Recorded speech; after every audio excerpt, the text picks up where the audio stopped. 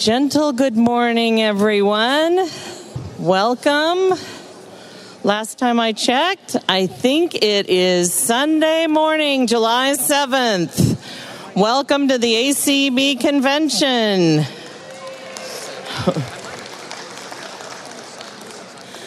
I first would like to thank our entertainment for this morning, provided by Judy Jackson and Stuart Drafts. I used to know how to read Braille till I stood up here. Judy Jackson from Stuart Drafts, Virginia, and Mike Tyndall from Baltimore, Maryland, piano and vocals. I hope those were the two voices I heard. They were great. Thank you so much.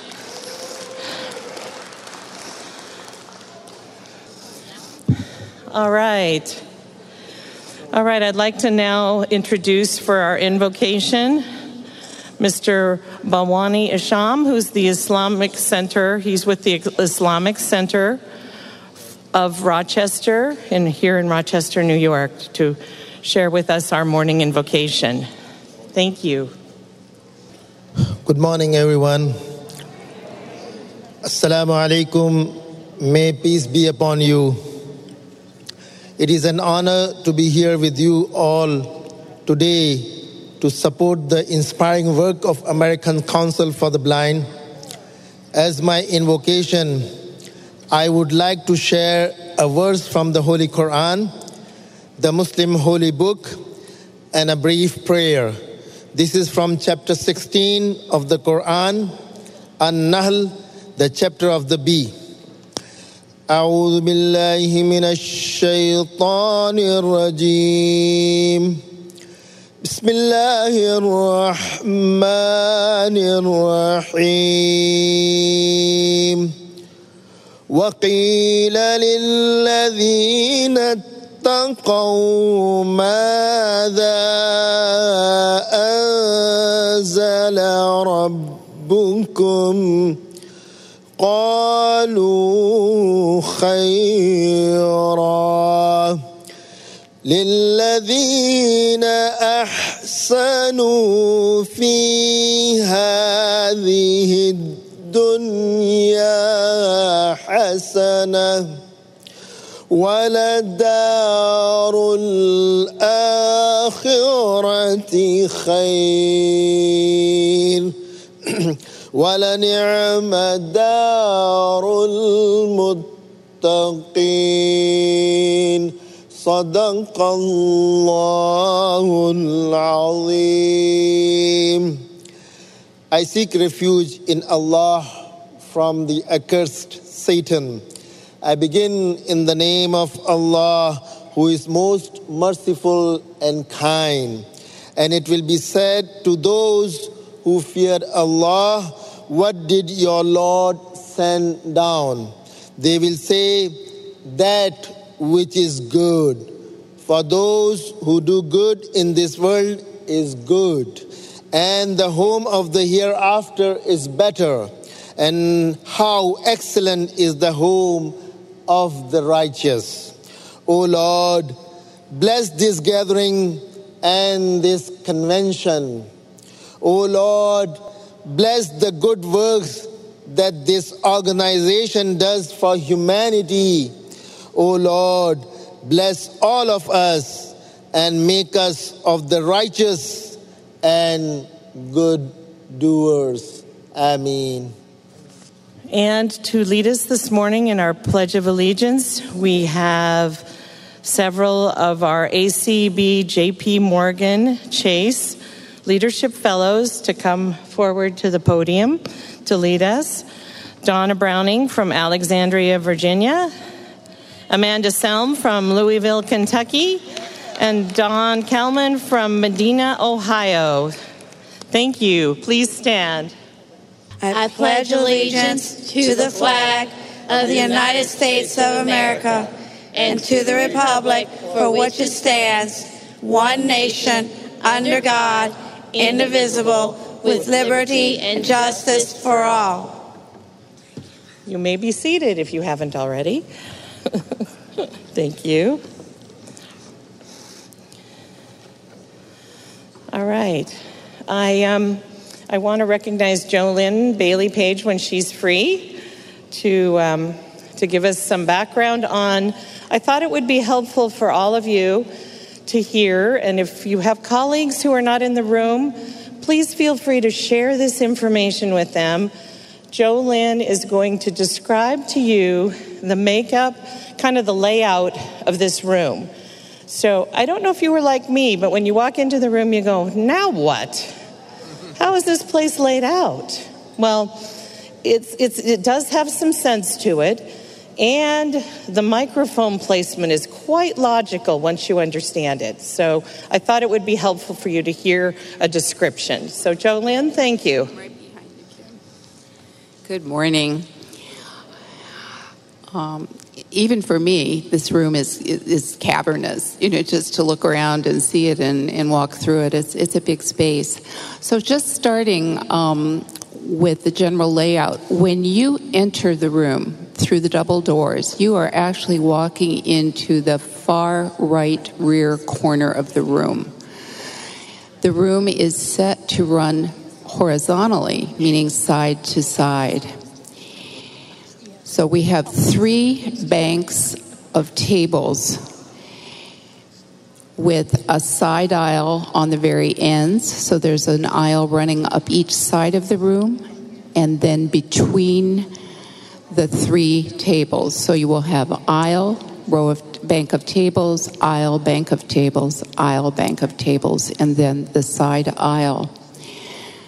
The head table and the stage is directly in front of the middle row of tables.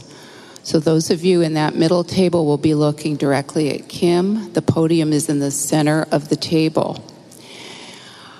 I wanted to let you know, too, when we say the pledge, our flags, the American flag is located to the right, at the right end of the head table. We would call that stage right. So for those of you in the tables to the right of the room in the center, you would shift slightly to your left, and those on the far left table shift slightly to your right, so you know where to look and feel oriented.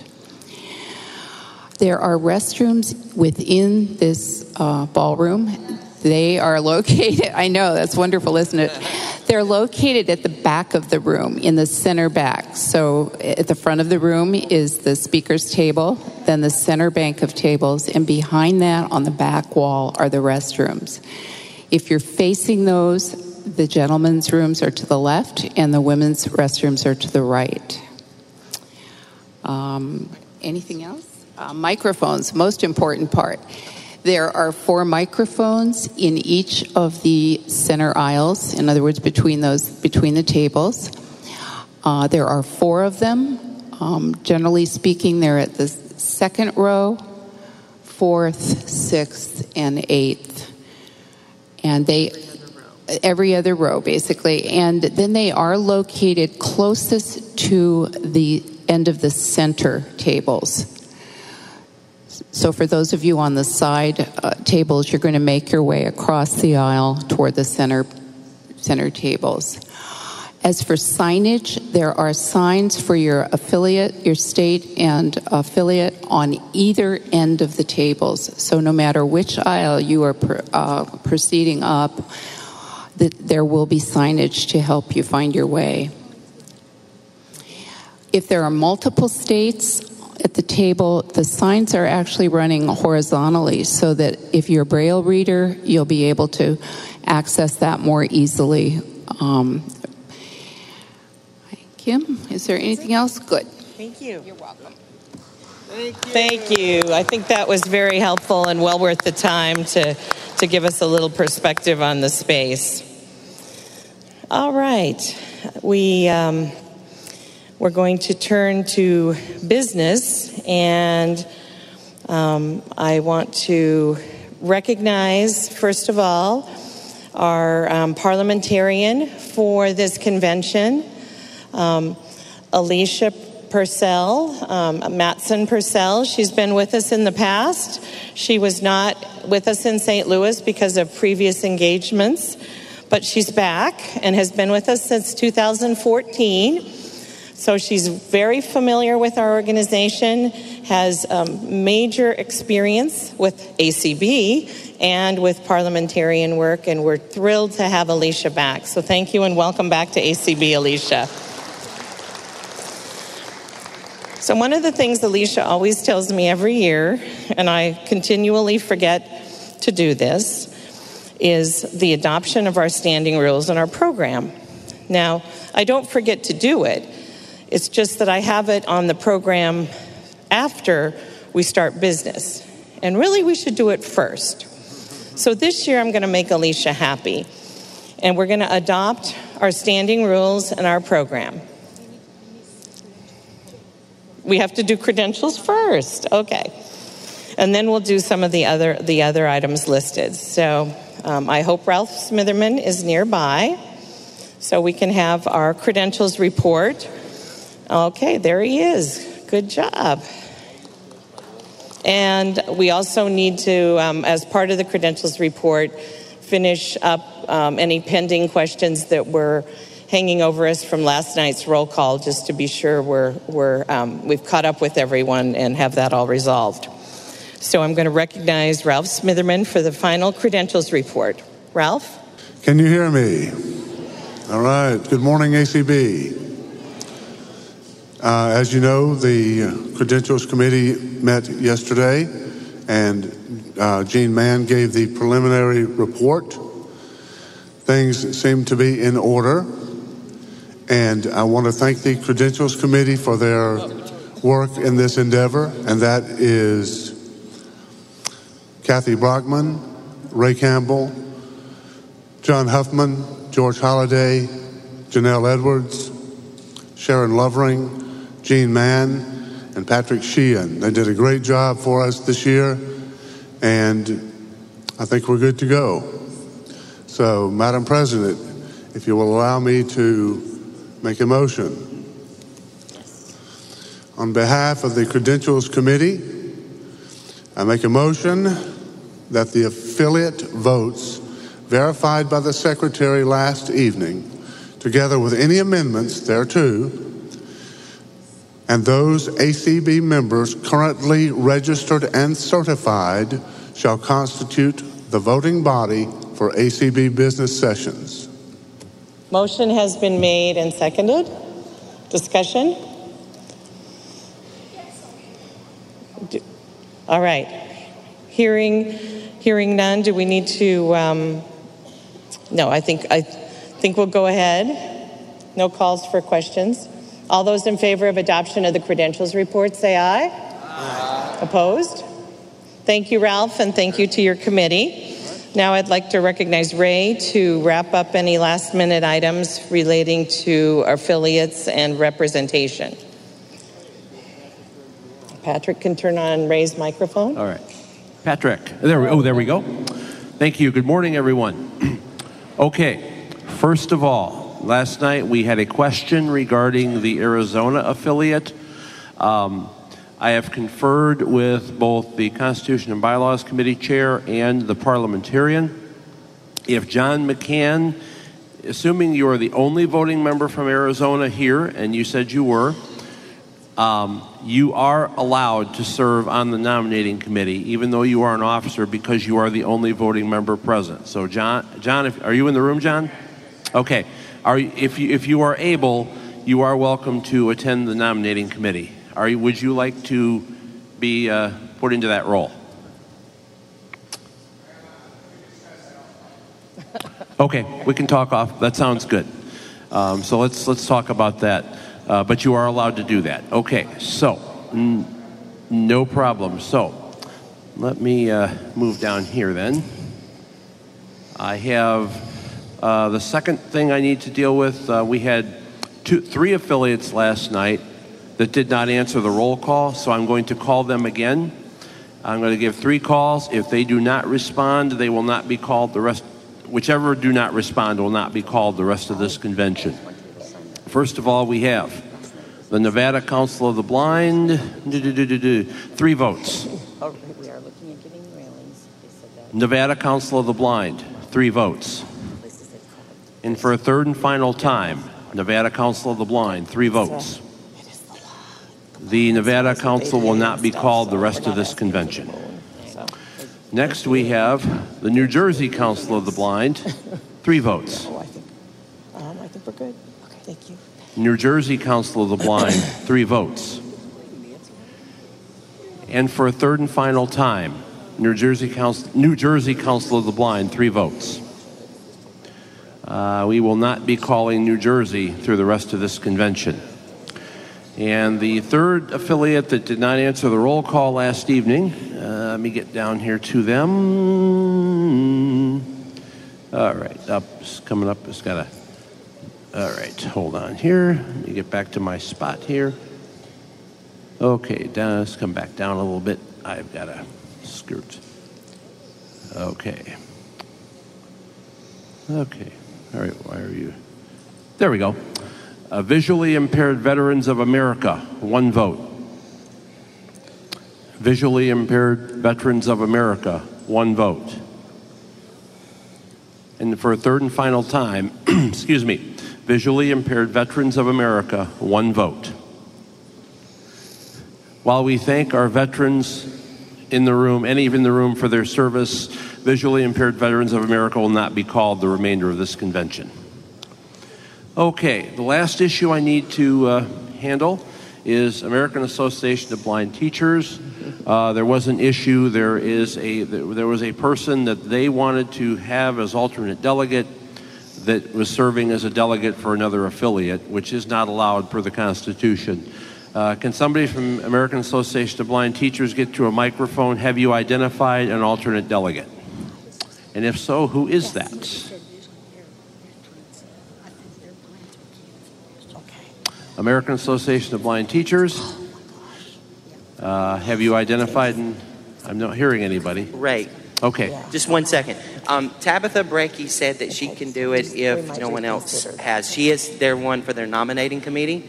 So Tabitha Brecky said she'd be the alternate. Okay, so Tabitha will be the alternate then as well? Correct. And she is not doing delegate or alternate for anybody else, so that is allowed. Is that right, Tabitha?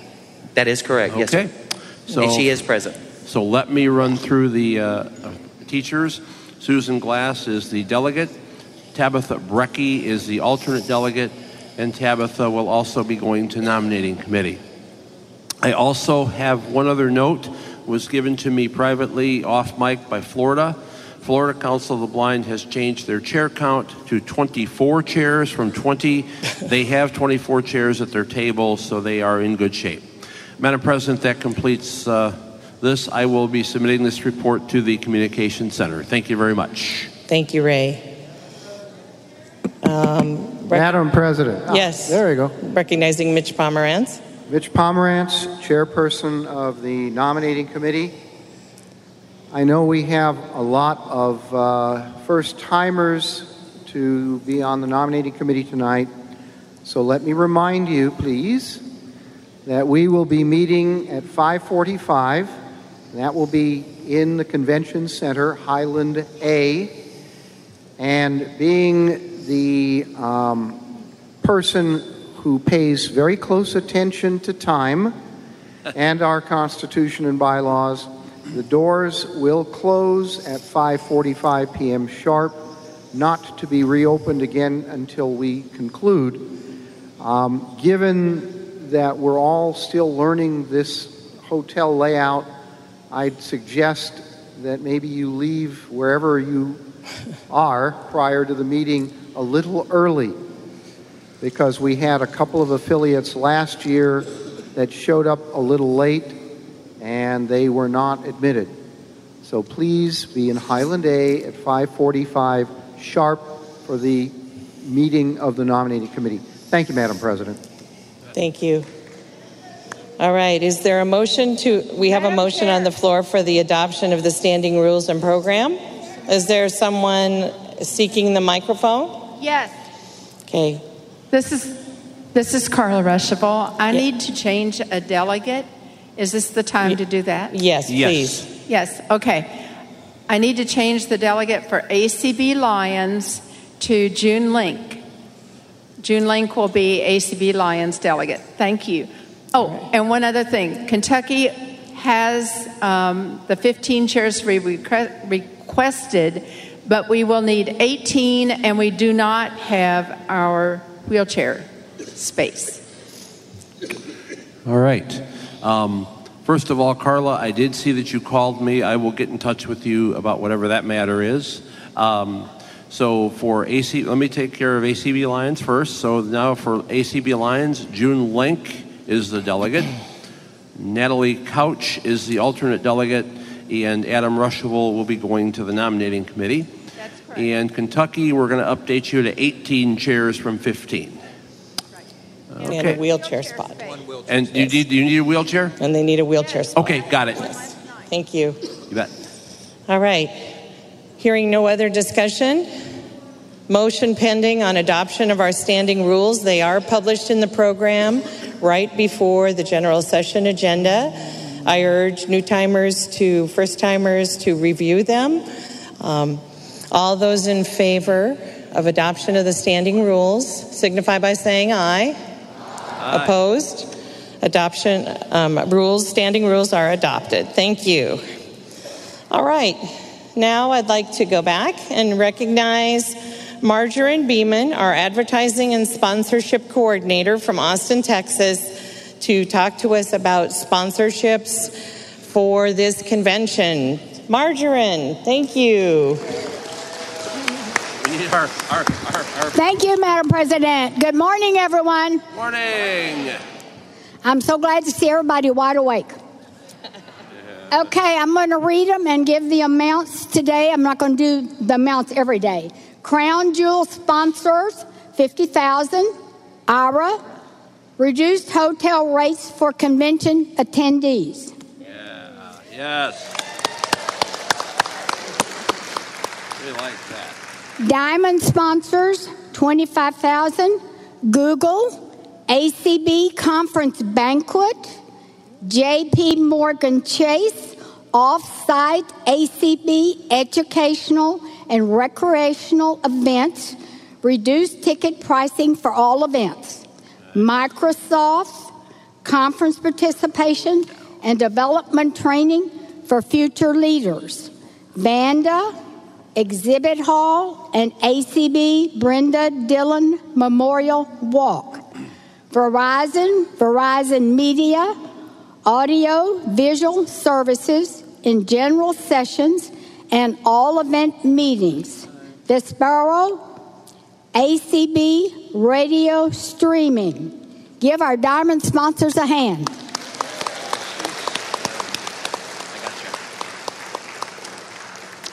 Emerald sponsors, $15,000. Comcast, conference registration.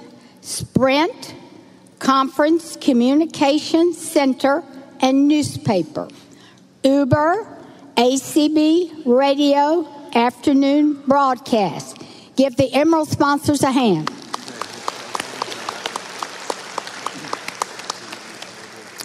Ruby sponsors, $10,000. Adobe Systems, ACB Scholarship Mentoring Program. Amazon, Audio Description Program. AT&T, ACB Workshops and Seminar Program. Cisco's Continuing Education Credits. Facebook, all general sessions. Humanware, ACB Auction. Orcom, ACB Cafe. Spectrum, interpreter services for the deaf-blind attendees. And Walmart. Give them a hand.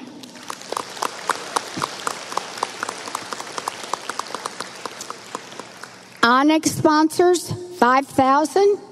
Buell Fund, Recreation Zone, and ACB Brenda Dillon Memorial Walk. National Association of Broadcasters, General Operations Support. National Industries for the Blind, ACB Marketplace. Macular Degeneration, ACB Brenda Dillon Memorial Walk. Give the Onyx sponsors a hand.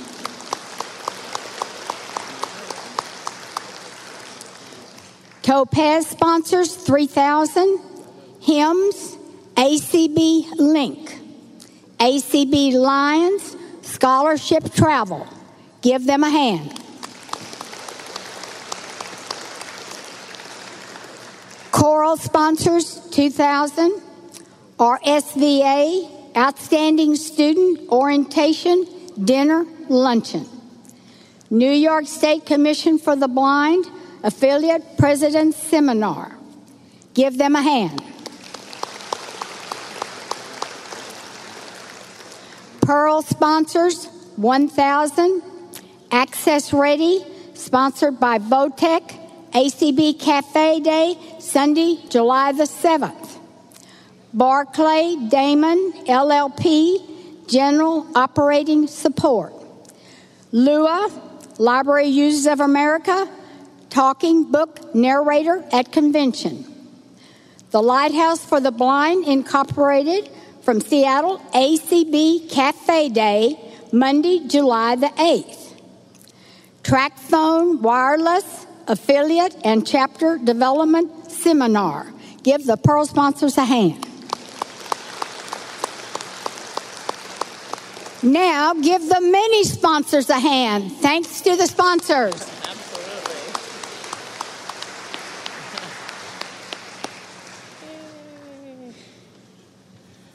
All right. I'd like to introduce our Diamond sponsor presentation this morning.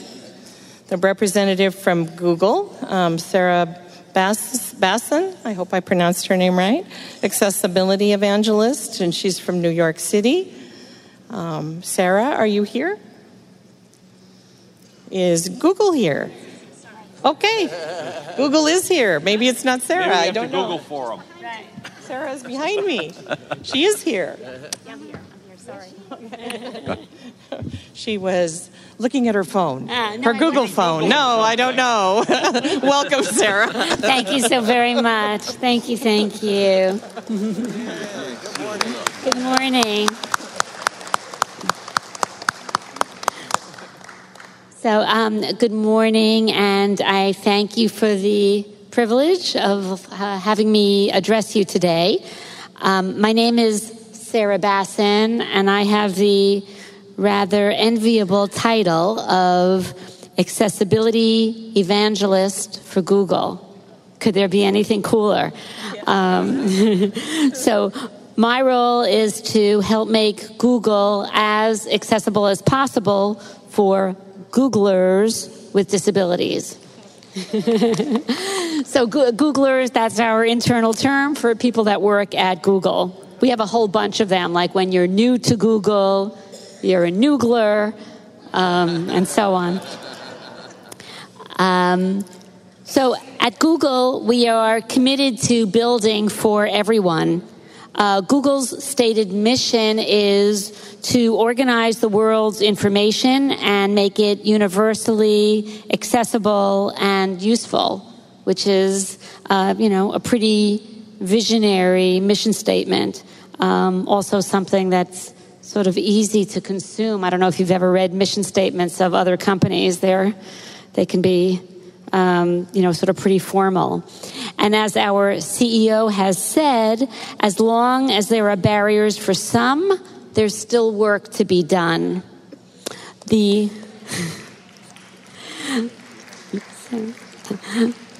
So the Google accessibility team is committed to making accessibility a core consideration from the earliest stages of product design and through release. And I'll share with you some of our recent product and process improvements. So I'm part of a newly created team called the Accessible Googler Experience. And it was created to address the end-to-end experiences of Googlers with disabilities. This, of course, includes the very important issue of making sure that our products work for everyone. But it goes beyond just products and technical accessibility. What's the experience in the workplace for Googlers with disabilities? Are managers and coworkers trained on accessibility topics? Is the physical environment accessible and inclusive? Are we advancing a culture of accessibility? And are we demonstrating our commitment to people with disabilities inside and outside of Google? So it's a great and very comprehensive role.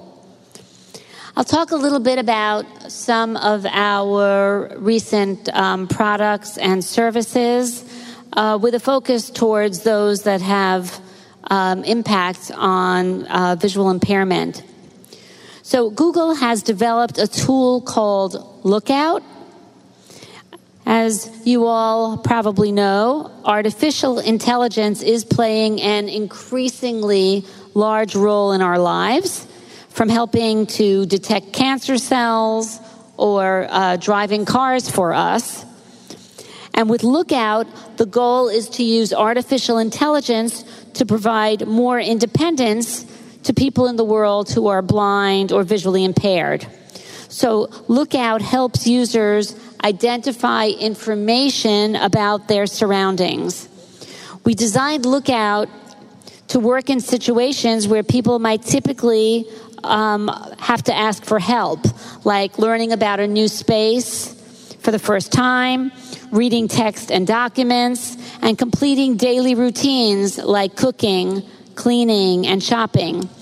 By holding or wearing the device, Lookout gives you information about people, text, and objects, and more as you move through a space.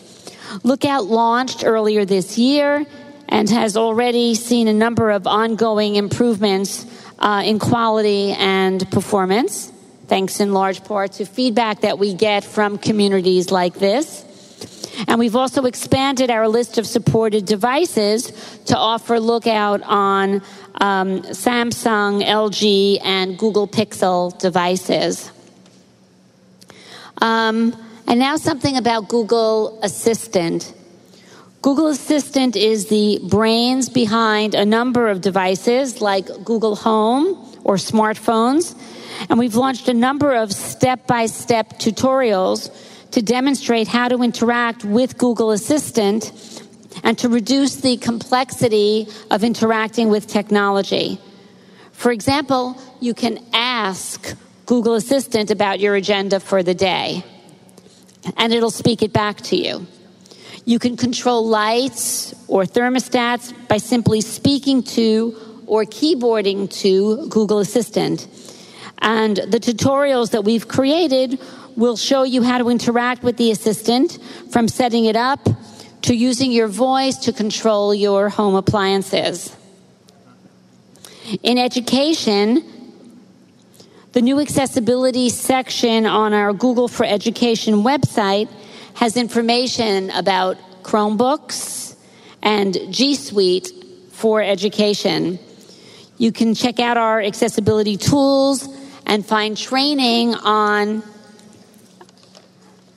how to use them to create more engaging and accessible learning experiences. There are many accessibility settings that are built into all Chromebooks, and more are available through Chrome extensions and apps. To summarize a few, you can easily increase the size of browser content. And we have the ChromeVox screen reader that reads all text aloud, which is a free browser-based screen reader. There's a mono audio option to play the same sound through both speakers for users with limited hearing in one ear. And you can read about all of these features and more on the Google for Education website. Recently, the Disability Support Team launched a partnership with Be My Eyes.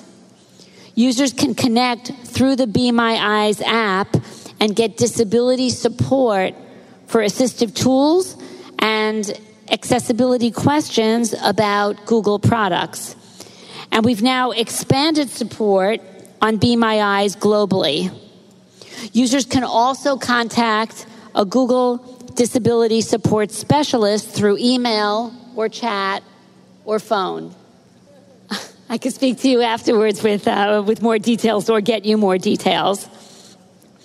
We'd like to thank ACB and the community overall for all the help and the feedback that we receive, and for giving me the opportunity to speak to you. Your feedback and comments help to shape the future of our products and the future of our workplace. So thank you very much. Thank you, Sarah. Thank you. You're very welcome. Thanks. Thank you, Sarah. All right. We will now hear from our ACB Angel presentations. And first to speak will be the Angel presentation for Sue Amater, 1948 to 2018, from the state of Washington. That's Deb? Yes. That is Deb Cook-Lewis. Deb? No. Whoops. I'm changing that. That is now Denise Cawley is taking care of Sue Amater's Angel. So, Denise, there you go. Thank you. Sue Amater was probably one of the most knowledgeable people I have ever met in my life as it pertained to the ADA and civil rights.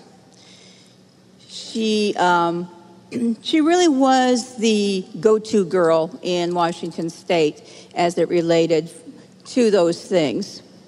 She was very knowledgeable, and she was very willing to share that information. She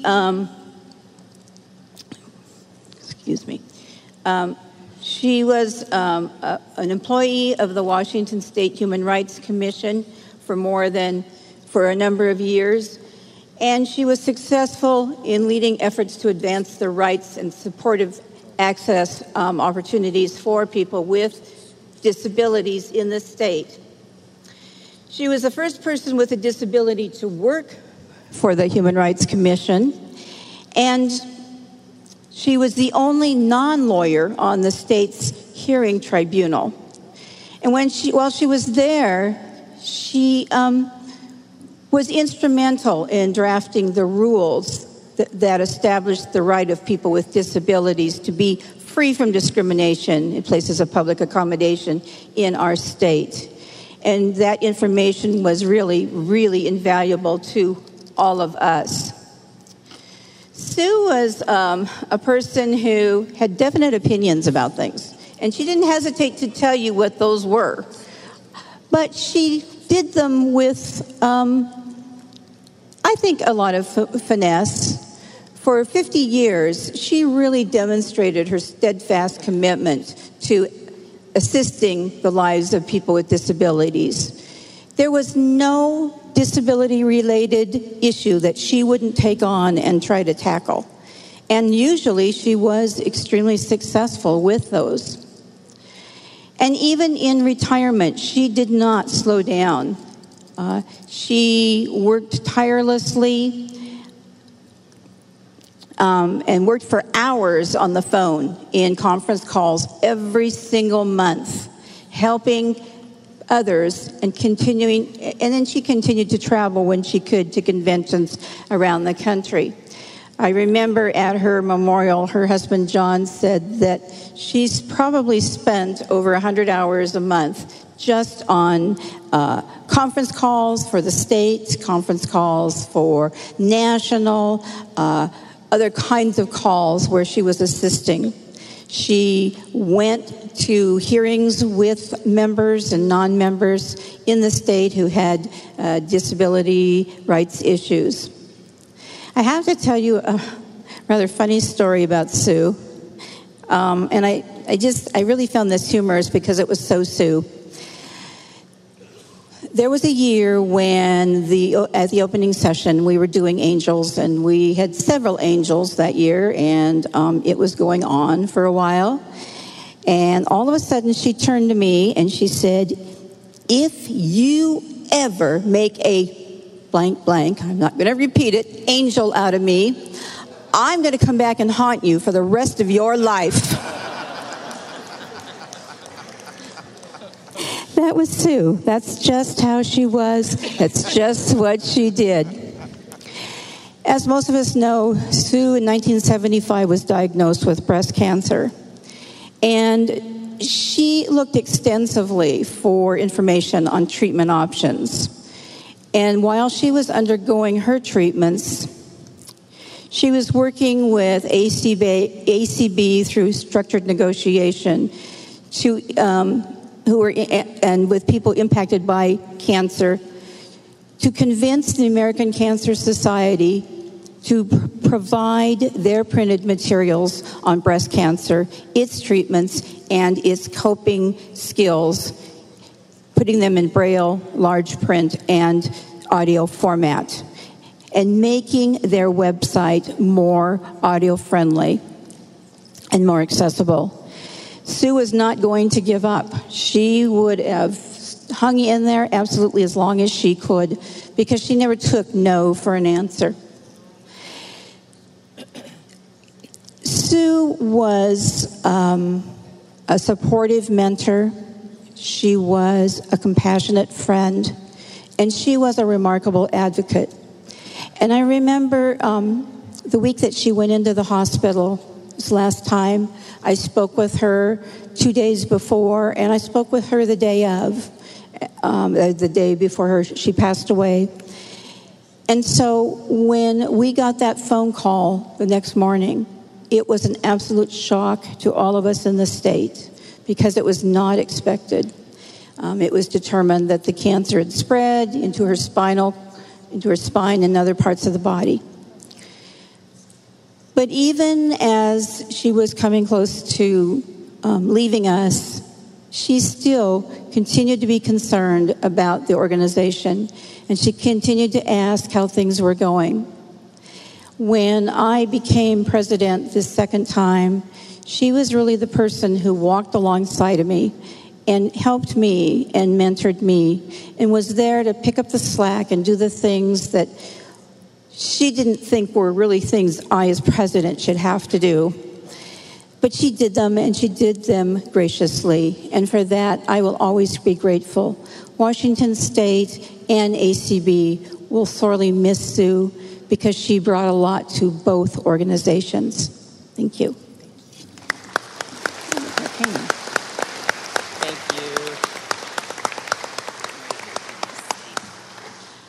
Thank you, and thank you to Sue for all she did. To hear about Marlena Lieberg, I welcome Deb Cook-Lewis to the podium. Deb? Well, thank you. Good morning, everyone. It's great to be here. And I have to say, on behalf of Marlena, a special shout out to ACB Radio, because she so believed in ACB Radio. So I'm not going to say a lot because, you know, when Marlena passed away, she'd been ill for a long time, and it was easy enough for us to really prepare a wonderful tribute to her, which ACB Radio did. I again want to thank Larry Turnbull for pulling all that material together. And then Jeff and I closed that out with a tribute, and many of you called in. So to be honest with you, we should have presented her angel right then, but we weren't ready. But the last time I had an opportunity to really visit with Marlena, and actually with Sue too, was at my retirement lunch. And Marlena came. It was something she really wanted to do, and that meant so much to me because I know that she was so ill. And it was just a great time reminiscing about things. And I thought about the fact that Marlena and I actually, in some ways, I wasn't sure if I had her permission to do her angel, because sometimes she and I actually went pretty head to head.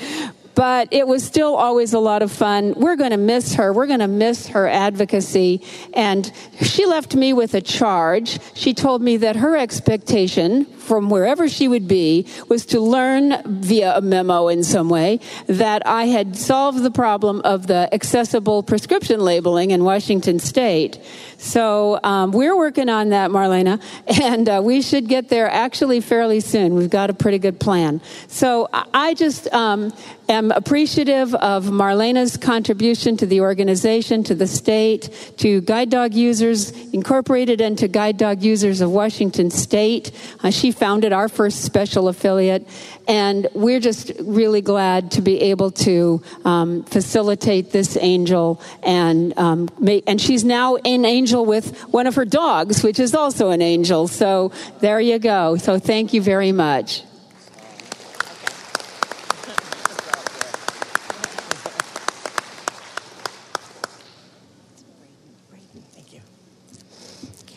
Thank you, Deb. All right, and it's an honor for me to welcome to say a few words about his father, Braden Dashney, son of John Dashney, who was a friend of mine from my days back when I was much younger in Oregon, and mentored John into ACB. And Braden was a lot younger, too. He was maybe 15 or 16 years old the last time I saw him. So he's a grown-up man with a family and very distinguished. So, Braden, please come forward. And welcome to ACB. Thank you. Okay, there you Thank go. you. Fonzie, lay down. Be cool, Fonzie. Good morning. I'd like to start off by thanking the ACB of Oregon and Friends in Art and anybody else I might have forgotten about who so generously donated for this memorial for my father. My earliest memories of my father are the smell of old books and pipe tobacco.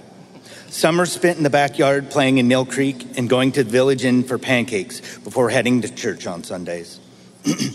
Memories of riding on his shoulders down to the A&W to eat hamburgers, drink root beer, and watch the trains go by. I remember falling asleep on the couch at the Orientation Center for the Blind while he worked a swing shift. And of course, most of all, I remember the stories. The stories that began when he started having difficulty reading print would become what I believe most people would know him best for.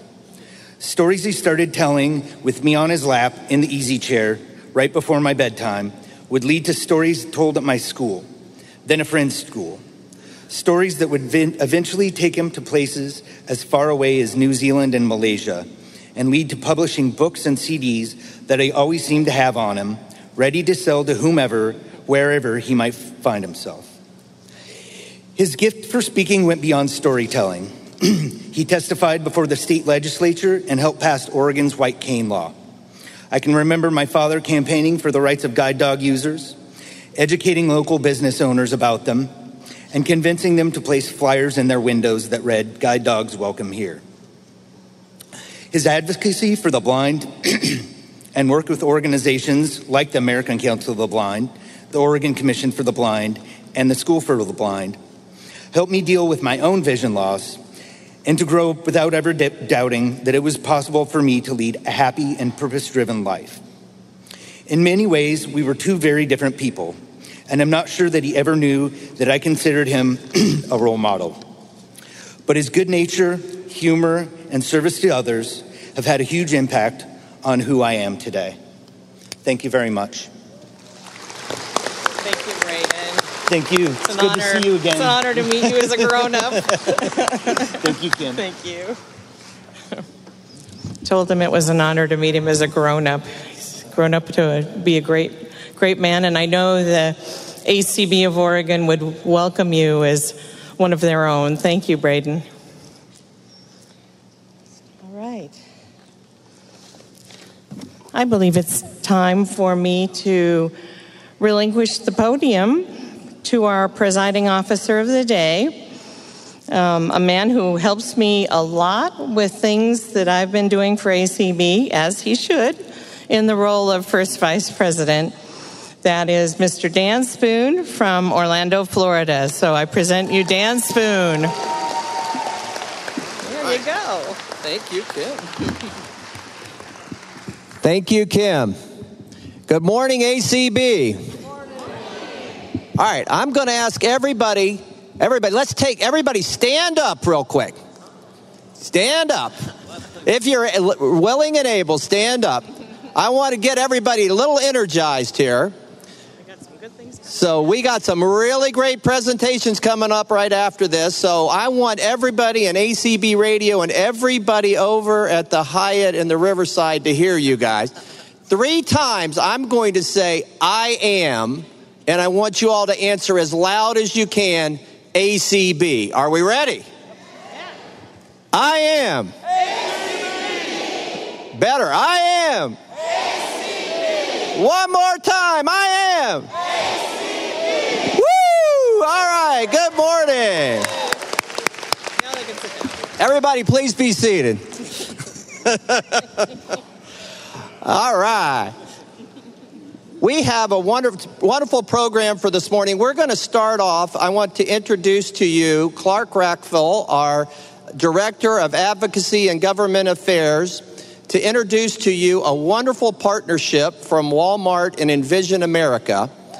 Just to give you a little background here before I introduce Clark, Walmart sent 7 people to be our partners and be here today with us on a corporate jet. This is how important it is to this organization. So here he is, Clark Rackville. Right here, Clark. Are we on a stand? Awesome. Great. Good morning, everybody. Good morning. So, as Dan said, my name is Clark Rackville, the Director of Advocacy and Governmental Affairs for ACB. On Thursday, I will have been with ACB for 5 months now. And one of the reasons I was so excited to join ACB is collaborative announcements like this that we have here for you today. So we just heard in Marlena's angel presentation about the work that she did in the state of Washington on accessible prescription and prescription labels. And that has been some critical work of the ACB National Office as well. So about 10 years ago, ACB and Walmart started collaborating together. That relationship has really flourished over the past year or so, including a trip of our executive director, Eric Bridges, to Walmart headquarters in Bentonville, Arkansas for a National Disability Employment Awareness Month presentation. And that kicked off some conversations that I was brought up to speed on earlier this year. And over the past few months, we've been working very closely with some representatives and their teams who are here today. And I don't want to steal their thunder, but I will say thank you to Walmart and Envision America. And I would like to introduce Amanda Tolson, the Director of Sale for Envision America. And following Amanda will be Warren Moore, Vice President of Health and Wellness Operations for Neighborhood Markets, and Kevin Morgan, Regional Health and Wellness Director for Sam's Clubs. Please give them a warm welcome.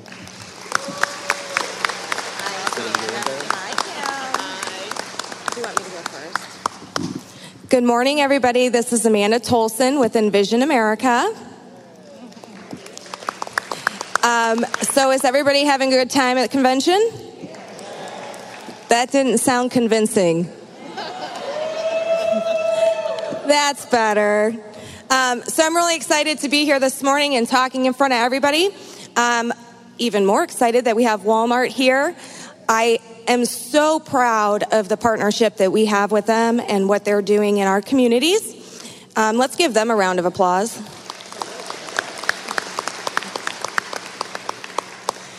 So I'd like to hear, by the sound of your claps, how many of you know about Script Talk?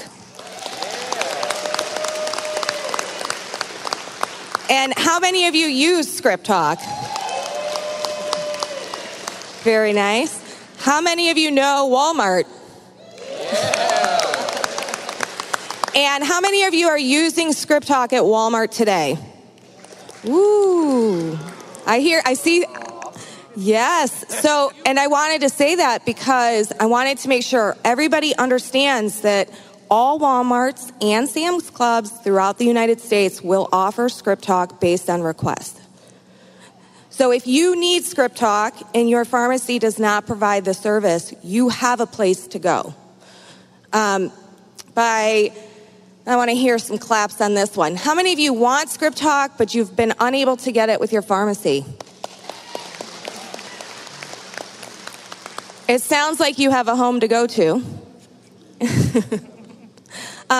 So again, I'm really proud of this partnership. I think that Walmart has set a precedence for other pharmacies that this should be available upon request at the pharmacy counter, and that you won't have to wait for these services anymore through mail order or any other means like that.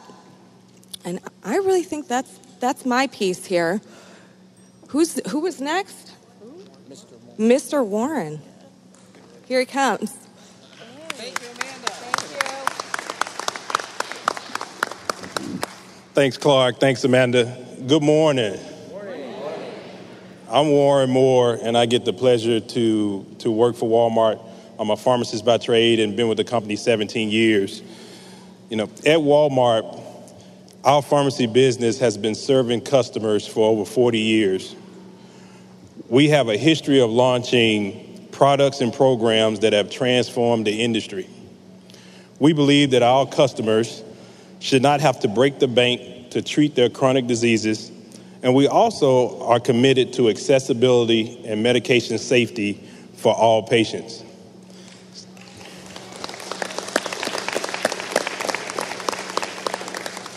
Since 2012, Walmart and Sam's Club have made Script Talk audible prescription labels available at all pharmacies across the nation. As many of you know, Script Talk prescription labels are provided for patients who are blind, low vision, or print impaired. And this technology reads prescription information out loud to the patient. It reads the patient's name, the drug name, dosage, use instructions, warnings, amongst other things. Best of all, this service is provided at no charge to our patients.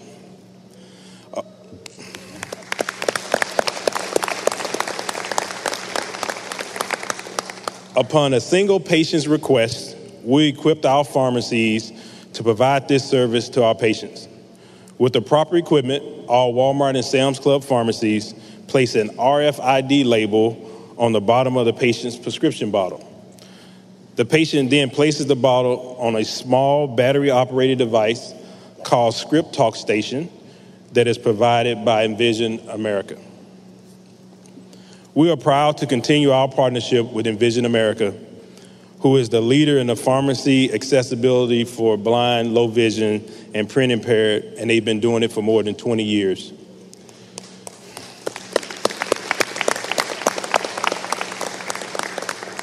Walmart, Sam's Club, the American Council of the Blind, and Envision America agree that it's time to stop making blind, low vision, and print impaired patients wait for talking labels and make them readily available upon request.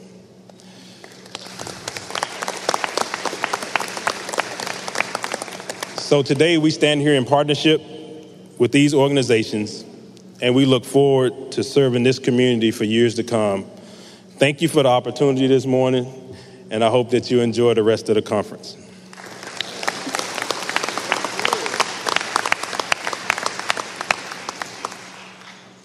Good morning. Kevin Morgan from Sam's Club. I have the Northeast. I will tell you, we've got a handful of clubs with Sam's Club that offer this service as well. And I'll tell you, the biggest thing that I've heard Warren say and Amanda was request. So patients that request will very timely have this delivered. The pharmacy is already set up to take care of this in a very quick amount of time. Biggest thing is request. I love to get into our clubs and tour this process. our pharmacists are committed to care of patients, and this is just another area where we can care for patients at a deeper level. And I'll tell you that our pharmacists are very proud of this and look forward to expanding this service to others. So thank you very much and have a great conference.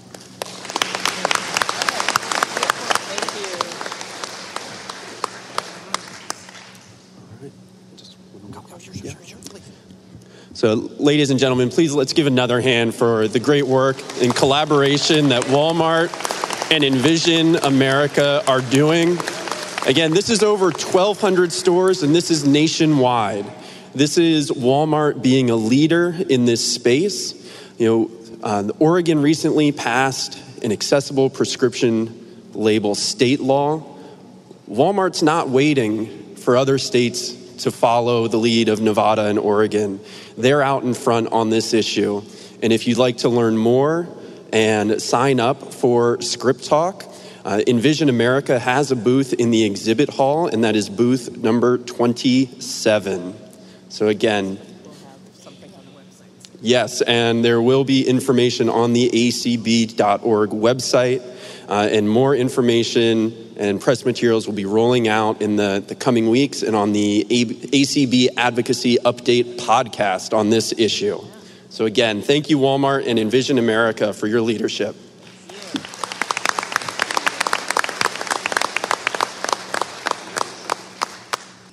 Good. Thank you, Clark, and thank you, Walmart and Envision America. Isn't this fantastic?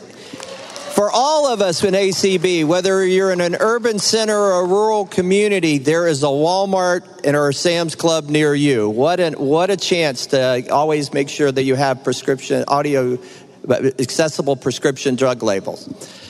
Next, we are going to hear from Marty Schultz from Miami, Florida. He is the Executive Director and CEO of Blindfold Games. Anybody remember Blindfold Games? Accessible Games? How many of us can remember? My wife and her sister Anita used to sit in the computer night after night and play Yahtzee across the country, right? Yeah. Wow. But Marty's got some exciting new services that are going to come our way with Objective Ed and other things, that accessible issues he's working on today. So let's please welcome Marty Schultz. Thank you. Hey, thank you, Marty. Thank you. Thank you. Hi. Thank you. I'm Marty Schultz. Thank you for inviting me here, and I appreciate it. Could I hear just from applause how many people actually have heard of Blindfold Games? Thank you. So this all started about 5 or 6 years ago, and it sort of started with my daughter when she was 12 years old. She's not visually impaired, and she was working on her birthday wish list. And like most kids, every day before her birthday, she'd write out a new wish list, rip it up, and then write out the next one the day after that and the day after that. And this was back in 2012, and I thought, there should be an app for that. And decided I either could create the app and then focus test it with her friends, or make this into a STEM learning opportunity for the kids at her school. So I contacted the head of school and said, I want to run an after-school club for about 6 weeks, meet with the kids 3 times a week for an hour, and the kids and I will create this app. And after getting fingerprinted and going through a lot of rigmarole just to be able to hang around with these kids, I was given permission, and the kids and I created the app, and we were done about 6-7 weeks. We put it into the App Store, and while it did okay, the head of school comes back to me and says, Marty, can you run the app club again? And by the way, after you drop your daughter off in the mornings, can you teach the middle schoolers how to program? And I did this for 4 semesters in a row before I realized why they had parent volunteers teach first period of middle school, and that's because it takes the kids 45 minutes before they calm down to learn the regular things. But anyway, back in the app club, the kids said, we don't want to build some stupid app, we want to build a game. And I said, well, if we're going to build a game, it has to be different from every other game in the App Store if I'm going to do my programming talent to do this. So I sent the kids off for 2 weeks, and when they came back, I said, do you have anything that's unique? And all their ideas were a clone of everything else in the App Store. So I said, instead of cloning something that's out there, let's do something really different. Let's build a game that doesn't need the screen. And they said, well, what do you mean? I said, well, let's build a driving game for blind people. Now, at the time, I had never met anyone who was visually impaired. But in any case, I took a girl and I put her in the middle of the room. She was about in 6th or 7th grade. And I said, I want you to act like a cow. So the girl in the middle of the room started mooing. Moo, moo. Then I took a boy, also in 6th grade, put a blindfold on him. And I said, I want you to walk up to the cow, not touch the cow, and get to the other side of the room. And by listening to the girl mooing, he was able to navigate, and from that, figured out how he could navigate through sound. So with that knowledge, the kids and I built that first game, Blindfold Racer, where you drive with your ears instead of your eyes. If you drive too far to the left, the music gets louder in your left ear. Too far to the right, the music's louder in your right ear. And you avoid animals like barking dogs, and you aim for noisy prizes like popping popcorn. Well, we built the game. It has about 60 different levels, and then we put it in the Apple App Store, and it jumped to the top of the accessibilities list. And I go back and forth between Miami, where I live, and Boston, and I happened to be on one of my trips back to Boston. I heard from Brian Charlson, and he said, the next time you're in the area, can you stop by my office? So I was up in Boston. I contacted Brian. He said, instead of coming by the Carroll Center, can you come by my house? So I got to his house, which is a few blocks from Perkins School, and there waiting for me was Brian and Kim and Judy Dixon and Doug Wakefield and their guide dogs. And it was quite a shock to me, but they told me they had been up all night playing Blindfold Racer so that when I arrived, they could tell me what they liked about the game and what they didn't like. And they talked my ear off for about 6 hours, but I learned so much at that meeting. And this was the same meeting where Judy asked me for a 9x9 Sudoku game. Kim asked me for a solitaire game, and Brian asked me for a cryptogram game. So, since I had nothing better to do, and I was kind of semi-retired at the time, I went back, and like every month I would pop out a new game. And this is also the same time we put Blindfold Racer out there. It was jumping to the top of the accessibilities list for games in the App Store, and I started hearing from people all over the country.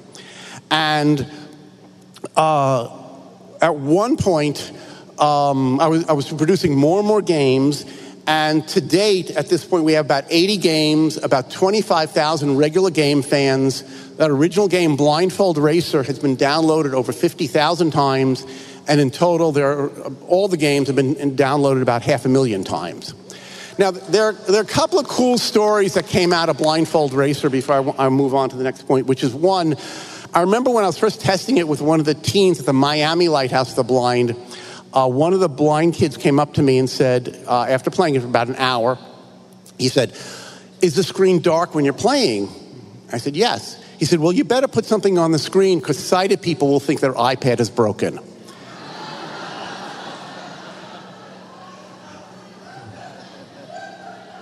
So I did that, and actually he's the teen boy who ended up naming the game and gave us the Blindfold brand.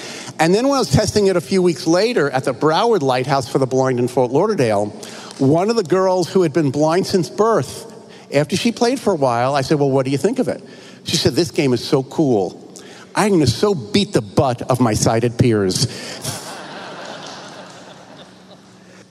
So, like I said, at this point, we have over 80 games. We have card games like Crazy Eights and Spades. We have action games like Flappy Bird and Space Invaders. Puzzle games like Color Crush and Sound Search. Word games like Word Search and Word for Words. Sports games like bowling and basketball. Casino games like Blackjack and Roulette. TV game show games inspired by Jeopardy and Wheel of Fortune. And board games like checkers and crossword puzzles. Well, we also have a couple of utilities that we've built over time. About 3 or 4 years ago, I was watching the fireworks on July 4th, and I was listening at the same time, and I thought, this would be very interesting. Fireworks is just as interesting to listen to as to watch. So I first created a fireworks app that's out in the store, and then somebody contacted me, I think one of the blind testers we have about 50 blind testers worldwide, said, why don't you make an audio e-card app? I said, what do you mean? He said, some way that I can take an audio sound and then combine it with a greeting and send it to somebody. So based on fireworks and then adding about another 300 sound effects, we created a blindfold greeting card. Now that's been downloaded, I think, between 5,000 and 10,000 people. And then about 2 years ago, one of the testers told me that she had been in an accident where her guide dog got in a fight with another dog and she fell down. She hurt herself, and it was just a bad situation. She couldn't get her phone out in time to be able to video record what was actually happening. She said, "Can you make an app that would allow me to start video recording out of the back camera as soon as the app starts?" So I thought, that's a good idea. So it took me about 2 or 3 weeks to build that, and we put it out there as a free app, and it's called Blindfold Video. And if you're ever in a situation where you're facing any sort of denial of service or refusal of something, or in a stressful situation, you can just pull this out and start recording the video, and then you could send that video to somebody else to help you resolve that problem. So before I get into what we're... Thanks. So before I get into what we're doing next, I just want to thank the entire blindness community for what happened with Apple, the kerfuffle with Apple a few years ago. And this really amazed me. I had come out, by this time I had probably about 60 apps, and I had submitted a new version of the horse race game, the spades game, and I think roulette. And Apple writes back to me saying, "We're rejecting your apps because they're all identical." And this was when Apple was trying to clean out the App Store and get rid of apps that simply got all their content from the web. And they said any app that looks like the same. So since I looked at the menus of all the games, since the menus are very similar to make it easy to use, they said these are similar. I write back to Apple, and everything is through email with Apple. You can't really talk to a person. I write back to them and said, "No, these are really different games. One is a sports game, one is a casino game, and one's a card game." We go back and forth like that for about 3 or 4 weeks. Then they say, "Okay, you're right. They are different. However, you have too many games." I say, "Yeah, that's the point." They said, "We want you to take your games and bundle them into packs like casino games or card games." I said, "I could do that, but there are 2 big downsides of doing that. Firstly, it means everybody who's ever bought a game from me will have to purchase this new thing all over again because there's no way to understand if they purchased the old one that would have a different product number. And secondly, it's unfair to people who aren't real good at scrolling through multiple screens. So they'll never find half of the games in there." They said, "Well, if you don't do that, we're not going to let you publish any more games, and we're not going to accept any updates to your games." I said, "Okay, you make the rules, but I think some people might be annoyed." So I put out a notice within the games, out on my blog, out on my Twitter feed, out emails, and I said, "Look, unfortunately, because of an Apple decision, there will be no more blindfold games. If you have a problem with that, maybe you should contact Apple." I have never seen such an outpouring of support in my life. And I want to thank everyone here for the efforts you put forth, which has really led me on an even more important mission. But suffice it to say that a week later, Apple realized that they had made a mistake, and now we have a great relationship with Apple.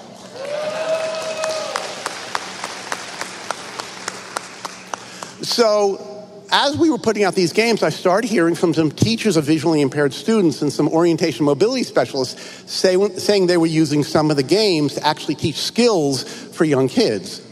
And one of them, Diane Browner, who's been a TVI in the North Carolina area for over 30 years, told me she was recommending blindfold bowling and blindfold racer and blindfold barnyard as a way to teach certain skills. So I thought that was interesting. And then I happened to be visiting at the Lighthouse Guild in New York City, and I was talking to Mark Ackerman, who was running it at the time, and Mark said, "Your games are interesting," because I was there to say, "Hey, can you promote these games to adults for entertainment?" He said, "You're missing an important thing. You should be making educational games for young kids, because young kids who are visually impaired, pre-K, 0 through 4-year-olds, are not keeping up with their peers because they can't model the behavior of their peers. They don't see what's going on. So by the time they hit school, they're already behind in a lot of social activities and a lot of other activities." So I said, "Okay, that's interesting. Let me see if there's a need for this." There happened to be a summit in Tucson at a dude ranch a few months later, back in May of 2018, where all the leaders of Lighthouse, a lot of the leaders of Schools for the Blind got together, and I went to visit them, and I said, "What do you think about me starting a company producing educational games for kids based on their individual educational plan? And it would be able to teach a lot of the skills these kids need to learn through gaming." And everybody said, yeah, it's a great idea. But, there's a lot of difference between them saying it's a great idea and really knowing it's going to be successful. My background is in starting software companies. I've done it about 5 times successfully.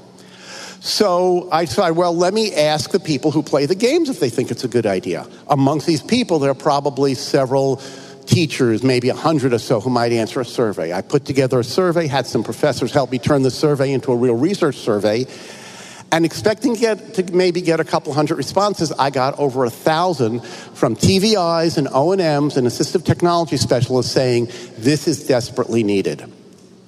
So I figured, okay, this is a big project that we're going to do. So let me just scroll down a little here. Sorry, my notes.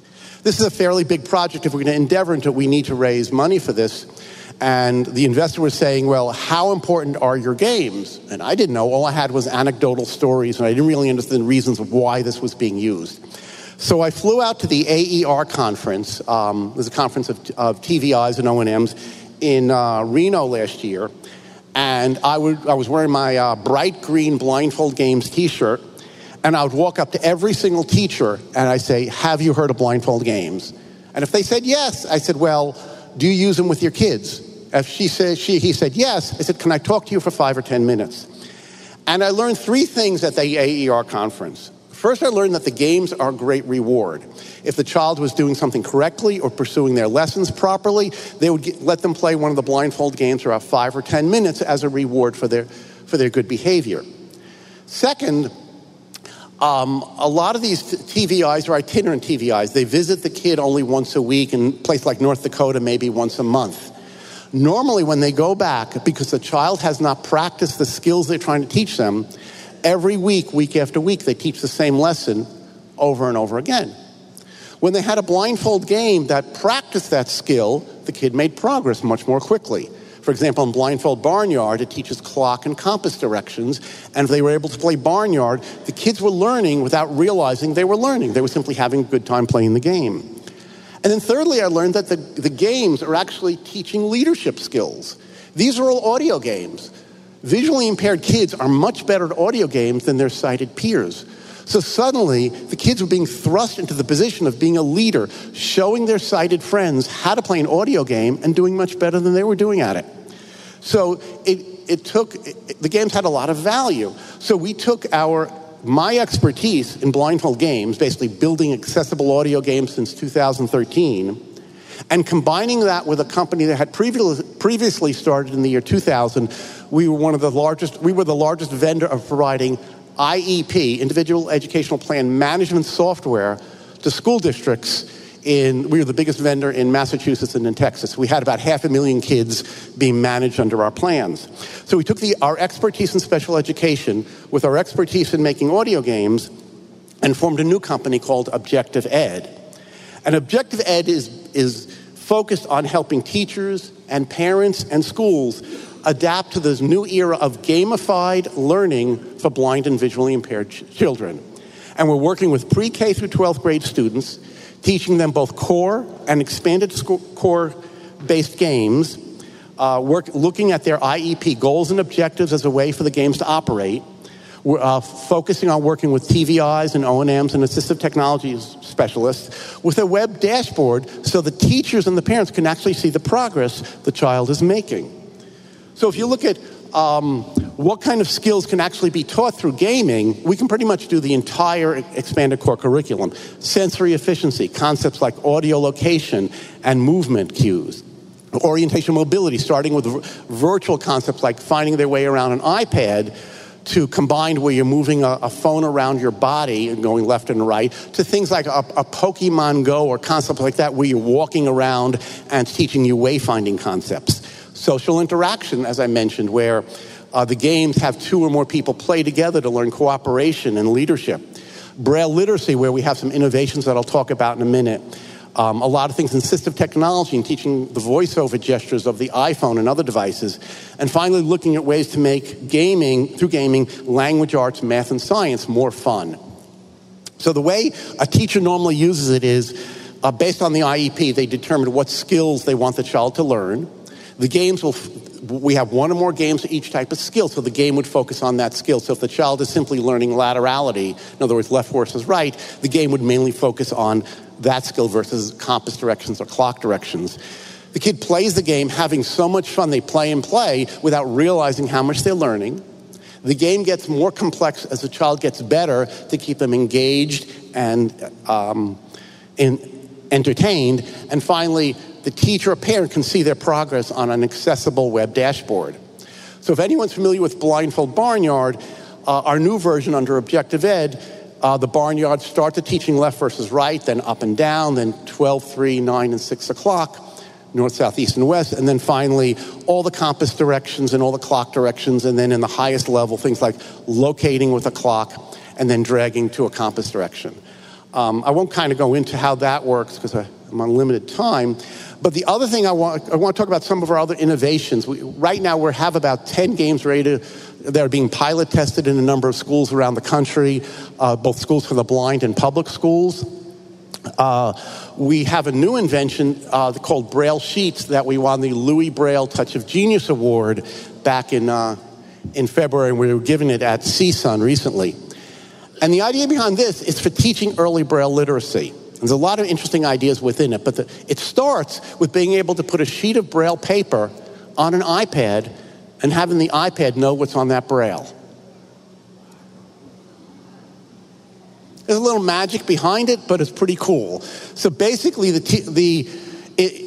works on iPads and iPad minis and Android devices, and by being able to build a game around that, you can solve a lot of early Braille literacy issues. So, for example, a hangman game, as a child moves their finger along the alphabet on the iPad, with the Braille alphabet, they could be playing hangman. So if the word is hangman, they'd basically move through the letters, reading the letters until they found the letter H, and double tap and have an H.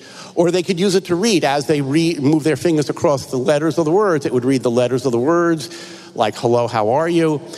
And from that, we've actually built a number of games, Hangman, Word Twist. We're using this to teach things like consonant, vowel, consonant words, sight words.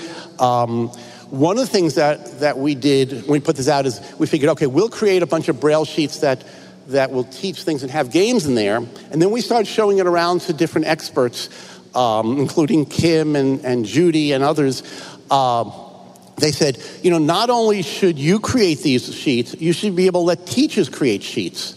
So the way a teacher creates a sheet is she types a story or a word list into a web dashboard and then prints out a sheet of paper on a Braille embosser or embosses on a Perkins Brailler and then puts that on an iPad, and then the kid can play with that. So let's say a classic use of this is a girl who lives in Boston really likes horses, and she's learning the AR contraction. And the teacher wants to write a story where the girl can practice that AR contraction. So the teacher goes to the web dashboard, writes a short, 5 or 6 line short story about horses, prints it out on the Braille sheet, puts the Braille sheet on the iPad, gives it to the child. The child reads the story at home. It doesn't need the teacher around. And then one of the audio questions that'll pop up from the story is, where does the horse sleep at night? The child reads through the story, finds the word barn in its contracted form, and double taps the screen. So now the teacher has been able to create her own lesson content entirely and have the child practice the level of Braille she's at while she's at home. Doesn't need the parent cooperation. The teacher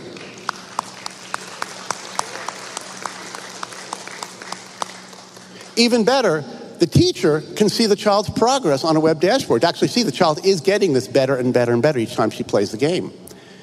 Now, when I showed that to people like Dr. Penny Rosenbaum and others, she said, Marty, that's great, but you're missing an even bigger picture. I said, what do you mean? She said, why don't you let teachers share their Braille sheets with each other?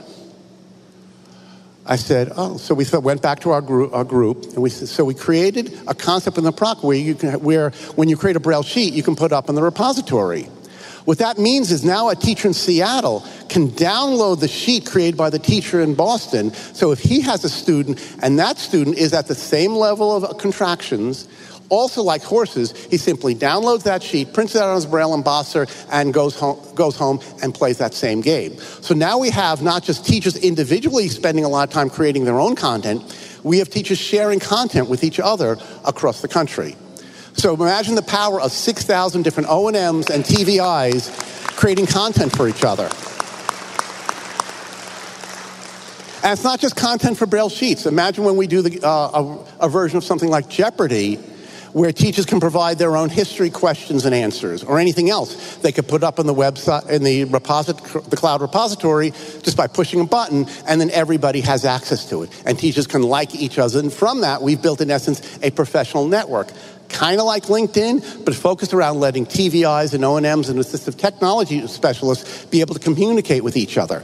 So that even starts to address some of the employment issues that are going on within a lot of the school districts in needing more and more TVIs and O&Ms. Right now, there's a massive shortage. There's young ones coming out, but a lot of the older ones are retiring. And by establishing now this professional network where teachers can share lesson content with each other, they can also help each other. They can comment on each other's lessons and give suggestions. They can also start mentoring some of the younger teachers coming out of the schools. So we have a great resource in the older TVIs and O&Ms, a lot of younger teachers coming out, and now through communication online, they can be helping each other. So Objective Ed is focused on solving a number of problems, from the games to the professional network to the web dashboard to letting all these teachers cooperate with each other. And we're very excited about our company, and we're even looking at ways of applying artificial intelligence into some of these games and technologies to keep improving everything. So that's kind of a quick summary of what I've been up to on my summer vacation. Feel free to reach out to me. It's easiest to reach me through Marty at blindfoldgames.org. And if you have any suggestions or ideas for anything you think we should be doing, our primary focus now is in solving some of these educational problems and working with kids pre-K through 12th grade or transition. We will continue to be doing blindfold games, but most of my effort of our team, which is now up to about 10 people, is focused on solving this bigger problem for all the visually impaired kids in the United States. Thank you. Thank you, Marty. Thank you. Thank you. Fantastic. Thank you. Okay. All right. Thank you, Marty. That was fantastic. What a wonderful opportunity for our TVIs across the country. And Objective Ed, let's get Marty at blindfoldgames.org. All right, keep that in mind. All right, next we are going to hear from Deb Cook-Lewis from our Board of Publications from the state of Washington to present the Vernon Henley Award. Deb?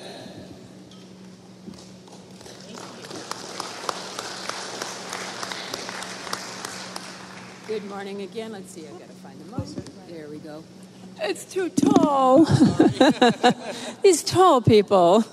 All right. So the Board of Publications each year presents the Vernon Henley Media Award, and this award goes to someone who has really made a difference in media, either portraying blind people or for blind people or about blind people or just about anything related to the media. I found this nomination this year to be a little different and unusual for us, but actually it was very, very exciting, and we did determine that among our nominations, this is the one that we would do. So we are excited, and you've just heard why, to present the Vernon Henley Media Award to Marty Schultz from Blindfold Games. And Sharon will read the plaque. Yeah. We'll read the plaque if we can get up here to see it. It says, Objective and Blindfold Games, Marty Schultz, President. And then it says, for developing accessible games that help blind students learn a variety of useful skills. July 7th, 2019. And this is great.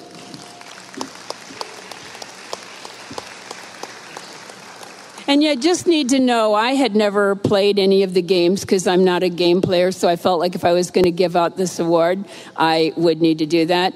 And I need to put everybody on notice that I'm really pretty busy now and playing games, and I don't have too much time for the rest of this crap. So thank you very much.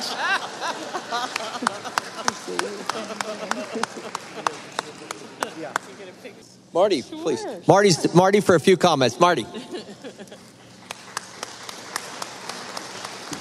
Thank you so much. Thanks again, Kim and Brian. Thanks, Dan. Also, I'm very appreciative of this, and to show my appreciation, if anyone sends an email to me, Marty at blindfoldgames.org, I'll send you a coupon for a free game. So, thanks. Thanks again, Kim.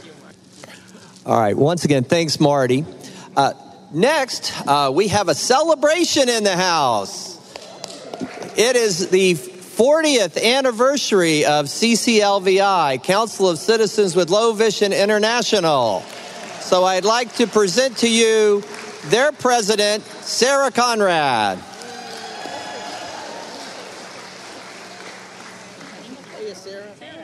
Good morning, ACB. Good morning. It's a privilege to be able to speak a little bit about CCLVI with you this morning. We are proud to celebrate 40 years of serving the low vision community. We are also happy to celebrate 40 years of partnership with the American Council of the Blind and its other outstanding affiliates. I'd like to take a few minutes this morning to highlight CCLVI's purposes and how we advance those purposes. One of our purposes is that we deeply believe in and advocate for the right of people to use any amount of vision they have. Yes, you can clap for that. We celebrate vision of all types and stages and encourage the use of appropriate services and technologies to use any usable vision. Another purpose is that we pride ourselves on offering a space for people with low vision to share their stories and concerns. We also effectively educate the public about low vision. We provide outreach to support people with low vision. And finally, we offer support and encourage research on preventing further vision loss. I'd also like to highlight a few ways CCLVI has and will continue to further these purposes. These are just a few that stood out to me, but there are many, and have been many over the past 40 years. First, people with low vision make up a large percentage of the visual impairment community. We offer a place to gain support and advance advocacy efforts for many people. Our affiliate also provides a place for people of all ages and life stages. The diversity of life experiences in CCLVI greatly influence our historical, present, and future success. In addition, CCLVI's concerns are both similar and unique to the concerns of the blindness community as a whole. Having some usable vision offers its own set of unique challenges. I've heard many of our members talk about the difficulty of having one foot in the blind world and one foot in the sighted world. That can be a tough place to stand. But we also identify with concerns of everyone in ACB, such as accessible prescription labels, transportation access, and technology. CCLVI should be proud of its crucial and unique role in advancing ACB's and CCLVI's missions. One other area that I'd like to highlight is that CCLVI invests in the future of the visual impairment community by offering our own scholarship program for students with low vision and other visual impairments to succeed and grow their abilities. You'll hear more of that from our scholarship winners tomorrow. On a personal note, I want to share that CCLVI has given and will continue to give me a place to belong and opportunities to help make the world a more accessible place for all people. And I know this feeling is common among my CCLVI colleagues and friends. Although I wasn't alive 40 years ago when CCLVI began, I sincerely thank the founding members of CCLVI for bravely setting out on a journey to serve people with low vision. Although our organization has changed greatly from what it was then, I imagine many of our fundamental goals and purposes are still the same. As we celebrate our first 40 years, we also look excitedly to the next 40. Our work has significantly influenced ACB and will continue to increase the opportunities in our world for people with all levels of visual impairment. In closing, I'd like to thank ACB for being an excellent parent organization for CCLVI. It is our deep desire to continue partnerships across the organization. It is an incredible honor and privilege to help lead CCLVI into its next 40 years. And I sincerely thank all of CCLVI's leaders and members for encouraging our efforts. Congratulations, CCLVI. Thank you. Is it okay to mention the party at 7 tonight? Absolutely. Okay.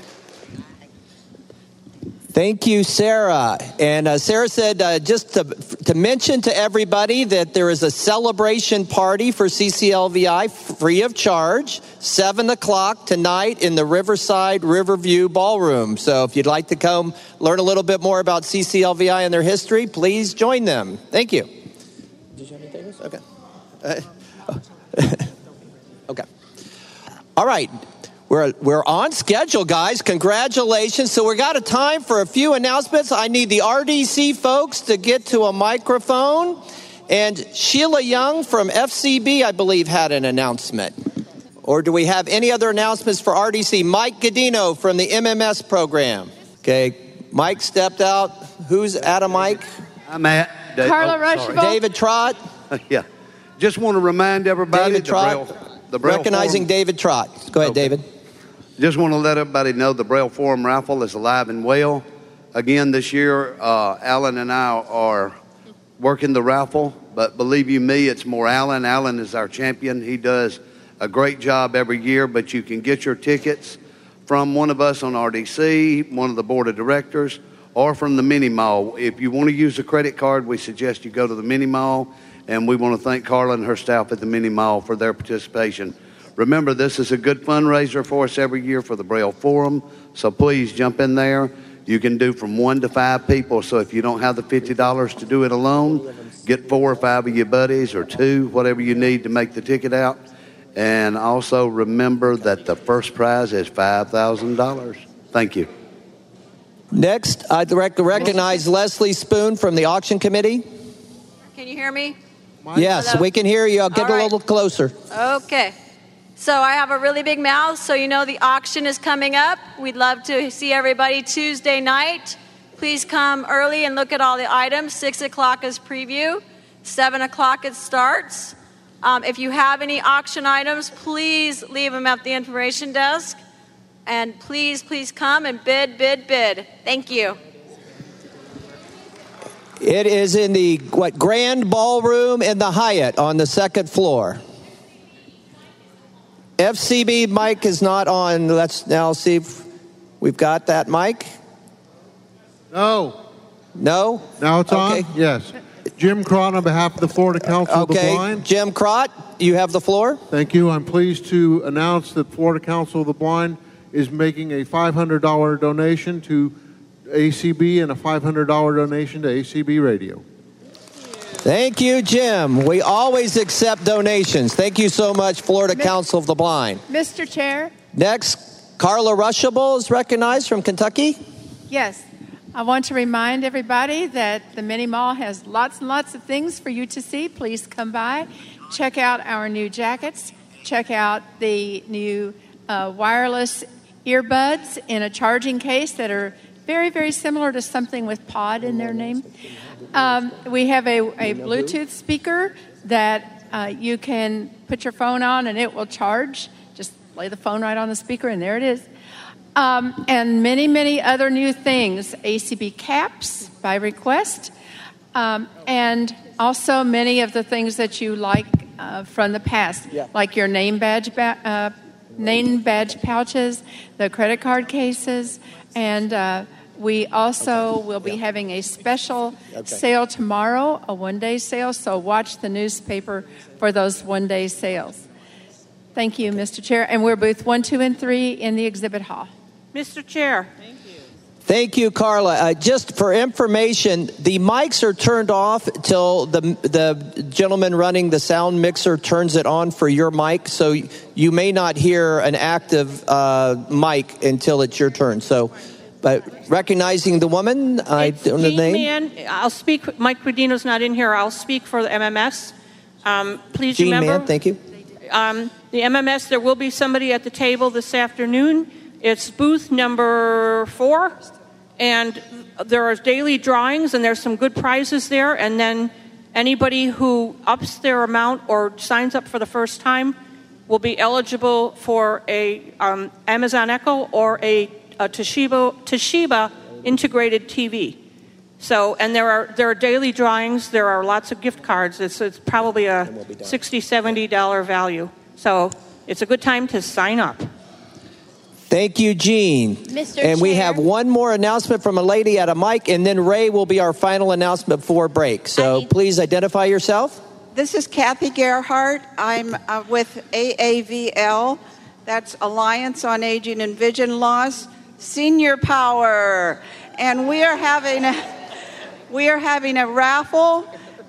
We are selling 6 tickets for $5 or 1 ticket for $1. And the first prize is $100, second prize $75, third prize $50, and the drawing will be Tuesday at our mixer. And you don't need to be there to win, but we'd love for you to come. And I am in the West Virginia affiliate, but I've sold all my tickets, so I know that Jeff Tom has some, and everybody knows he's at the California affiliate. Thank you. Thank you so much. We had a little confusion. The same mic that Carla Rushabble was on. If you could identify yourself, please. Mr. Chair, this is Amanda Selm. I have Amanda Selm. Hello, Amanda. Please continue, Amanda. And then Ray will be our final announcement. We will have an opportunity for more announcements before the end of the session. So, Amanda, please proceed.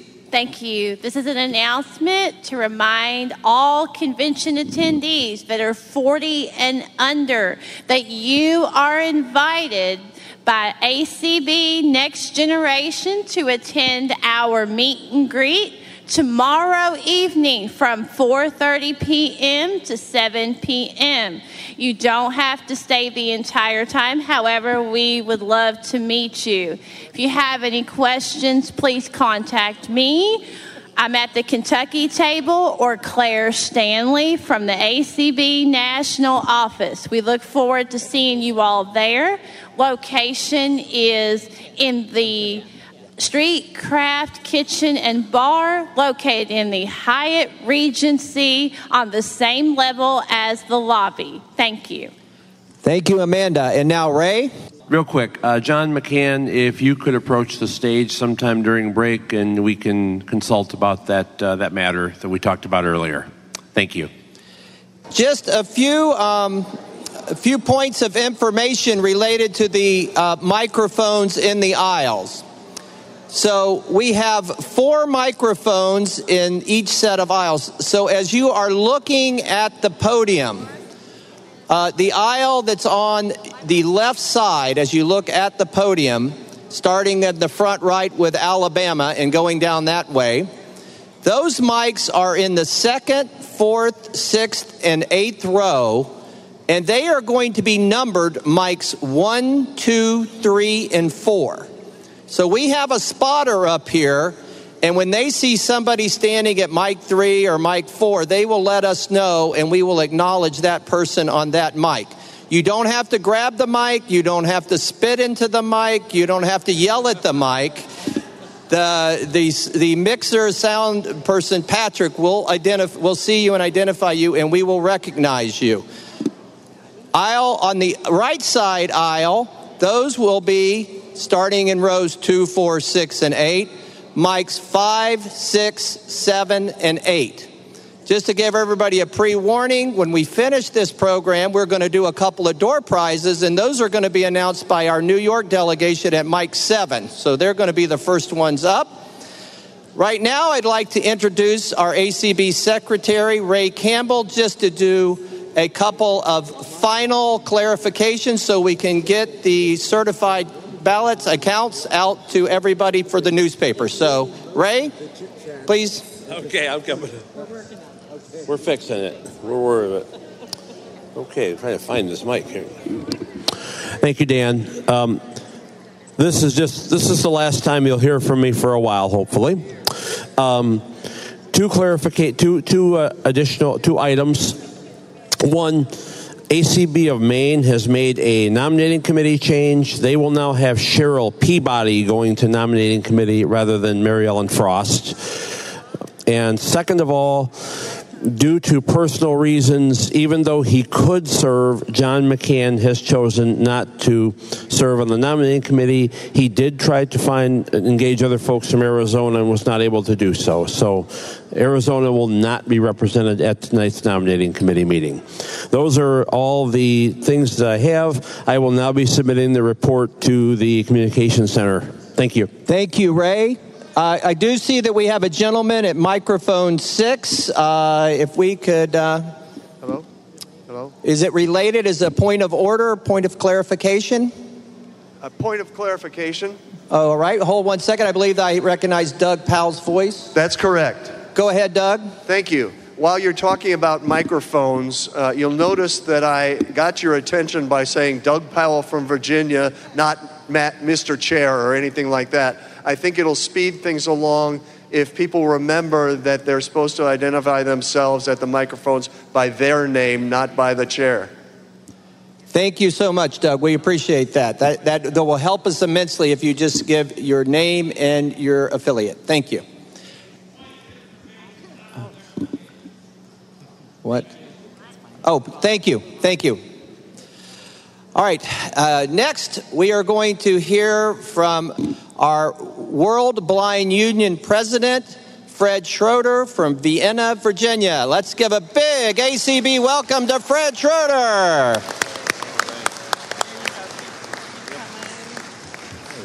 Well, good morning. It's a real pleasure to be here. Let me begin first by acknowledging a special contribution that the American Council of the Blind made to the World Blind Union this year to help support delegates from developing countries attend our General Assembly in 2020. And I'll tell you more about the General Assembly. But I did want to begin by acknowledging that I want to say I've had the real privilege and opportunity to visit many parts of the world. And one of the things that I have noticed is that there are linguistic differences even among English-speaking countries. Now, you're all aware of that. If you hear someone say, "Where is the lift?" you know what they're asking for. They're asking for the elevator. All right. But there are some others, not necessarily incomprehensible, but different. For example, what we call the sidewalk, do you know what it's called in England? They call it the pavement. Now, to me, the pavement is the road where a car could run you over, so I'm not going to be walking down the pavement. At least if I am, I'd be walking with some caution. What do you suppose the sidewalk is called in Australia? A footpath, exactly, which is kind of logical, but I think of a footpath as something you hike on in the mountains. So there are some differences, but one I thought I would tell you about that I never would have figured out. There is a term for what we think of as a counter, like the kitchen counter in Australia. They call what we think of as a kitchen counter, they call it the bench. And I had a friend from Australia visiting and had given her a cup of coffee, and she said, "Well, I'll just put my empty cup on the bench." And I'm thinking, I don't have a bench in my kitchen. I wonder where she has in mind to put it. So I tell you that to say that one of the challenges of international work is linguistic. One of the challenges, there you go. I'm not sure what language that was. It wasn't one that I know. I apologize. So it is linguistic, but of course it's also cultural, and there are different customs, but there are also different structures. So for example, when we say the word rehabilitation in the United States, we typically think of the full range of services that a blind person needs to be prepared for employment, including all of the training of learning how to function as a blind person and the training to be able to do a specific job, and then eventually helping the individual secure that employment. But in most parts of the world, the term rehabilitation is separate from employment-related services. So what we would think of as perhaps the adjustment to blindness training, that would fall under rehabilitation, but not specific job preparation. So there are differences, and we work with those differences in common cause. So what are some of the issues? Well, if you were to list the problems that blind people face here in the United States, those same problems are common among blind people throughout the world, and it stems from the same root cause: low expectations, society misunderstanding the capacity of blind children and adults. In many parts of the world, the problems that we experience are magnified. We all have known blind children who had difficulty getting access to good quality Braille reading and writing instruction. But in many parts of the world, blind children are simply not educated. UNESCO, the United Nations Scientific, Educational, and Cultural Organization, estimates that in developing countries, only 2% of children with disabilities are in school. And so if a child is not in school, is not educated, opportunities for that child as an adult become very, very limited. The same challenge that we face in the area of employment is faced by blind people throughout the world. That isn't surprising. However, in many parts of the world, the problems that we face are magnified. So the problems are not unique. However, they differ in the way that they are expressed. In other words, here in the United States, blind children are not excluded from school, but they also are not uniformly granted a high-quality education comparable to their sighted peers.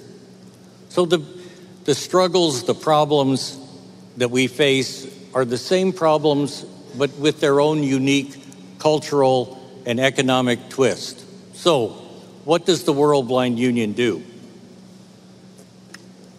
Well, we try to address those issues in a way that cannot practically be done by organizations within a single country. In other words, those cross-cutting issues.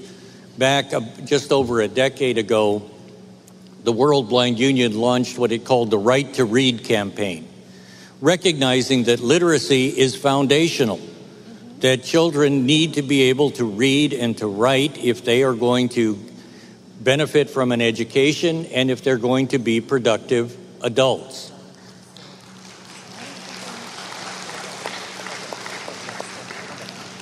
One of the very practical barriers that we faced is limited access to materials in accessible formats. And so the work of the World Blind Union eventually led in 2013 to what is called the Marrakesh Treaty. The Marrakesh Treaty is short for, let's see if I remember, the Marrakesh Treaty to facilitate access to published works for persons who are blind, visually impaired, or otherwise print disabled. How's that for a bureaucratic UN title? So we call it the Marrakesh Treaty, and it did a very simple thing. It creates an international treaty instrument that allows countries to share books that are produced in accessible formats. Before the Marrakesh Treaty, that could not be done. So, for example, when a popular book, like a Harry Potter book, came out, it had to be produced in alternate formats in the United States. And if other English-speaking countries wanted that same book, they had to produce it again. So it had to be recorded and brailled all over again in Canada, the United Kingdom, Singapore, Australia, New Zealand. I found that there are approximately 60 countries, 60 countries that have English as at least one of its official languages. So when you think about the small number of books that are available in accessible formats, and then you add on top of that the redundancy, individual countries reproducing the same book in the same language in an accessible format, that limits the availability of books. So this is something that the World Blind Union worked on. However, there is a synergy. In other words, because of the advocacy of national organizations who then worked with their representatives to the World Intellectual Property Organization, a United Nations agency, to say this treaty matters, this treaty is important, this treaty will help blind people in our country. That gave us the political support to get the Marrakesh Treaty adopted. And there's many things I could say about the Marrakesh Treaty. It, like any other solution, does not solve all of the problems. And it is still very much in the implementation stage. But it does a couple of things.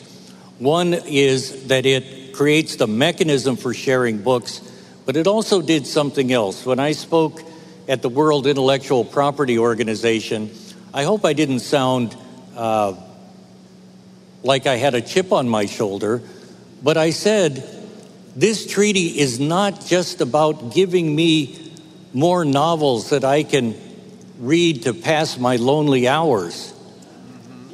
This is about helping blind people achieve full integration into society, to help blind children become educated, to help blind adults be able to work and to work at a competitive level. In other words, the Marrakesh Treaty is serious because the needs of blind people for full and equal opportunity are serious needs. This is not about benevolence. This is about civil and human rights. So that's the Marrakesh Treaty. There are a lot of details that I will spare you. There are other things we've been working on. Since about 2010, I've been working with the United Nations on a similar instrument that would create an international standard for an audible alert signal for these very quiet electric and hybrid electric cars.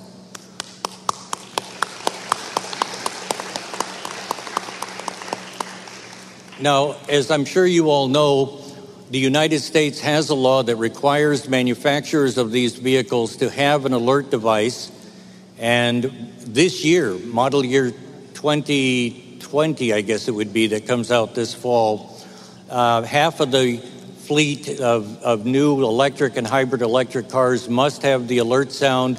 And then a year from now, they must all have the alert sound. Now, ones that are on the road don't have to be retrofit, but they will eventually be gone, and we will have electric and hybrid electric vehicles that we can hear. And this is essential to safety. But again, putting it within the context of taking blind people seriously. In other words, why bother with an alert sound if blind people have nowhere to go? But if blind people are working and active and participating in their communities, going to school, doing the things that other people do, then it makes sense to make the roadways safe for blind people and other pedestrians. So the United States has its own national law and its own national regulations, but the idea was that we have a uniform standard worldwide this actually is helpful to the automobile manufacturers because then they don't have to have different solutions for different markets. So we've been working on that.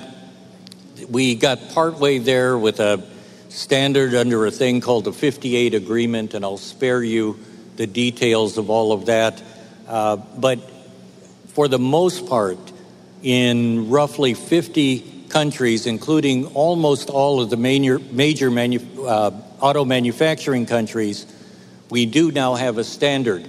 Now, it's not, in my opinion, quite as good as the U.S. standard. In other words, the overall sound level is not required to be as loud as the U.S., and there are some other technical differences, but it certainly is a powerful start. And this is the kind of thing, again, that the World Blind Union can work on at an international level. I want to touch on another emerging issue. You've all heard about autonomous and connected vehicles, or what I call self-driving cars, which is kind of an inaccurate layman's shorthand. But these self-driving cars are coming. And I don't mean you have to dodge them. I don't mean they're coming literally, but they will be here. They will be here before long. All right. Now that's a wonderful thing. I've owned cars for my kids, but I've never owned a car that I could operate, or at least a car that I should be operating. All right. So presumably, if I live long enough, I noticed I was out of the age demographic for that gathering that was announced before the break. But perhaps I'll have a self-driving car. They say that one of the early uses of this self-driving technology will be rideshare companies like Uber and Lyft. And so at some point here, you will call up your Uber and an autonomous vehicle will pull up. Now, there are some obvious accessibility issues. You need to be able to tell the car where to go. And, you know, if you get in the car and it's cold, presumably you want to be able to turn the heat on and other things. These are basic, what I put in the category of accessibility features.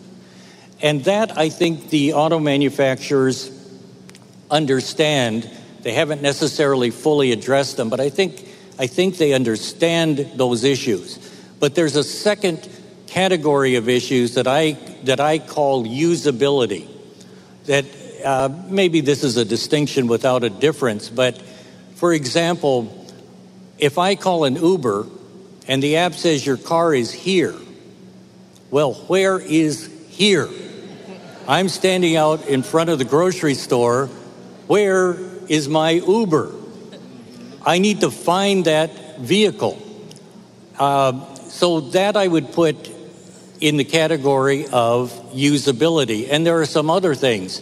So I'm in the vehicle and the app says you've arrived and the car stops. Well, am I actually at the door, or is it stopped at a red light 60 feet from the door, which is across the intersection?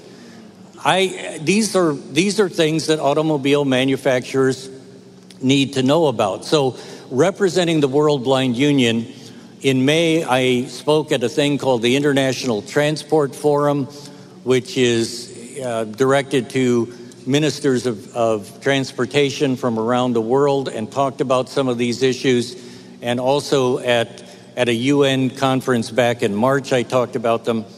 But I made one other point. I talked about the need for literacy as far as taking blind people seriously. And I used that same concept when talking about issues around pedestrian safety, that only if you understand that blind people have the capacity to work and to participate in the community, to go to school, to go shopping, that to take us seriously is at the heart of the need for those considerations.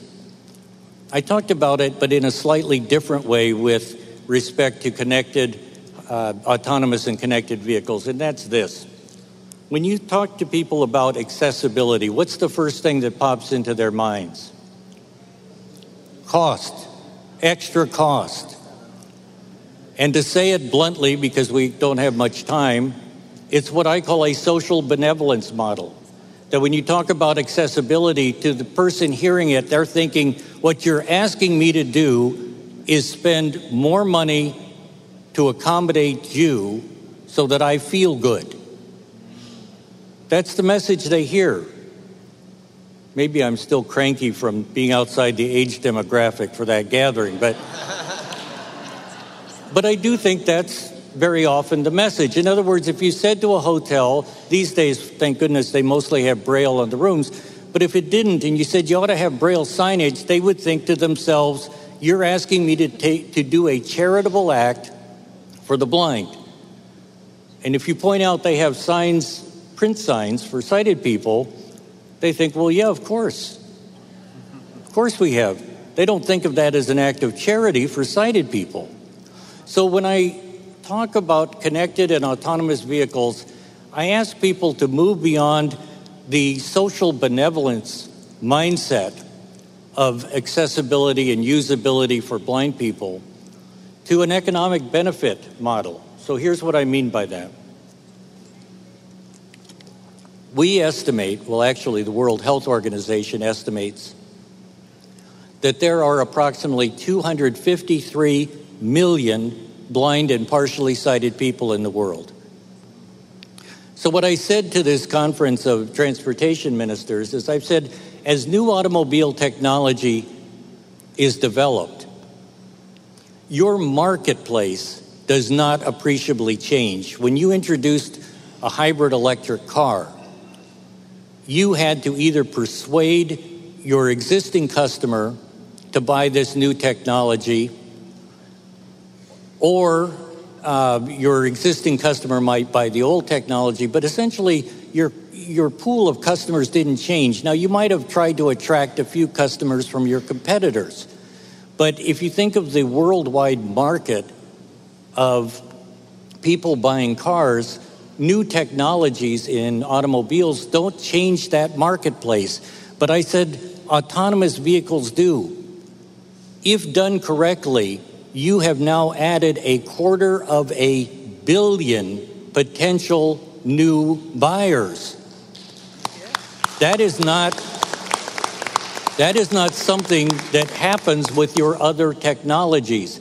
And so if you are going to take advantage of 250 million potential new buyers, your product needs to be not only minimally functional, but attractive and suited to the needs of that constituency. These are some of the things that the World Blind Union is doing. We have our General Assembly scheduled next June in Madrid, and if you're able to come, I think you'd find it a tremendous experience to be there. And of course, ACB will be represented. It is a member organization of the World Blind Union.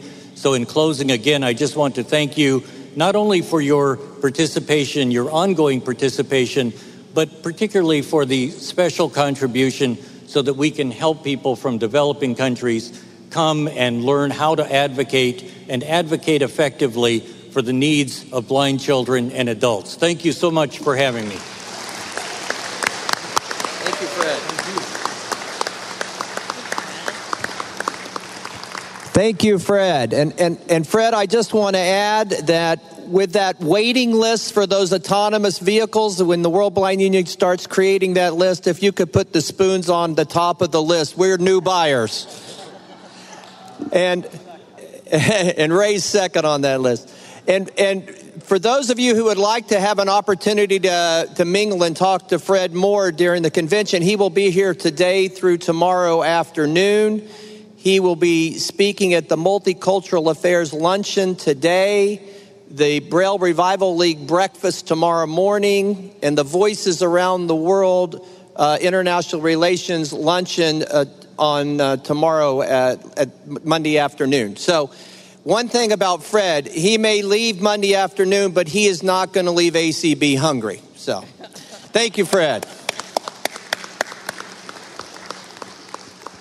Next, we are going to hear from Karen Kinninger from the National Library Services for the Blind and Physically Handicapped. Give a big round of applause to Karen Kinninger from Washington, D.C. Good morning, ACB. Thank you so much for giving me the opportunity once again to give my very favorite speech of the whole year, and that is to this group. You are always so enthusiastic, and I love coming. Woohoo! So, basically what's happening at the National Library Service for the Blind and Physically Handicapped these days? A lot. And what I'm going to do this morning is just give you kind of an overview of some of the things that we're doing. And this afternoon, I'm apparently going to be grilled by Lua. So if people have questions about some of these things, there will be an opportunity then to ask them. So here we go. What are we doing today? Well, when I first came to NLS 7 years ago now, we did about 2,000 talking books a year and about 300 to 400 Braille books a year. This year, we're going to do 5,000 talking books. I'm really excited about that. The way we're doing the latest commercial titles, the ones on the top sellers list, we're able to do those very, very quickly and get them out when everybody else is getting them out.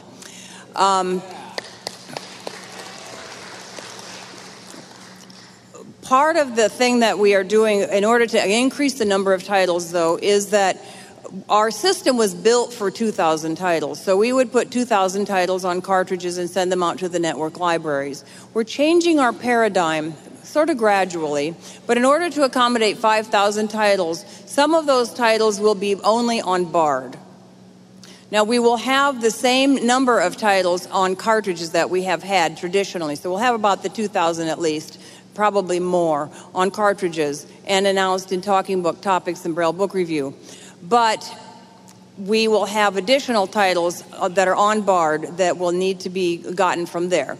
So how do you go about that? Well, if you're a BARD user, how many of you are BARD users?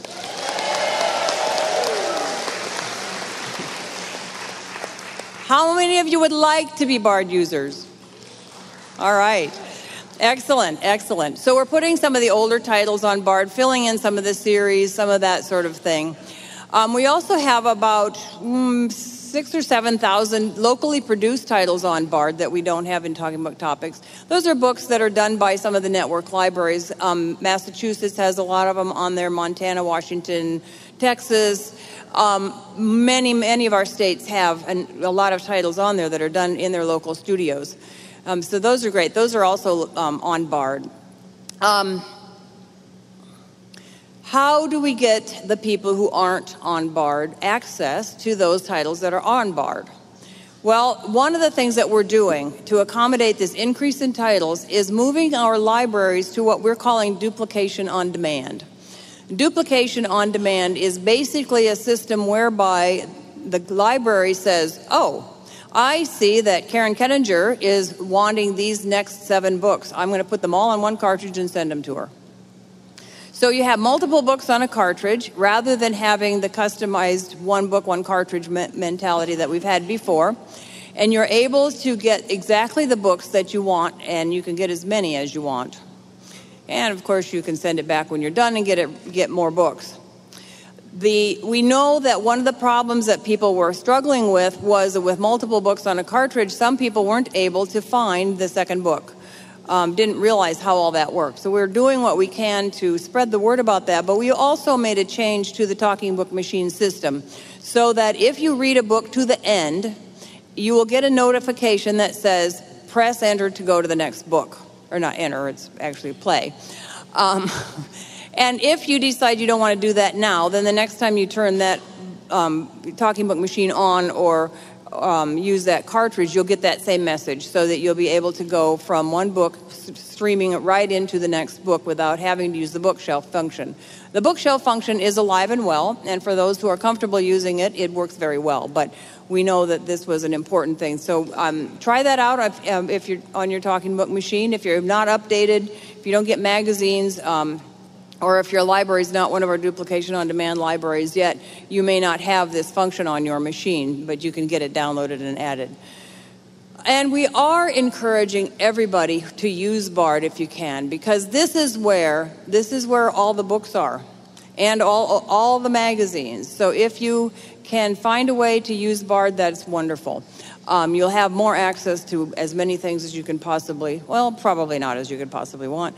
As Fred was saying earlier, we have a worldwide system to work through, but at NLS we're doing the best that we can anyway. We're also working on streamlining Braille production. Why? We don't do enough Braille books, and my mandate is we've got to find a better way of getting them produced for two reasons, one of which is we should have more Braille.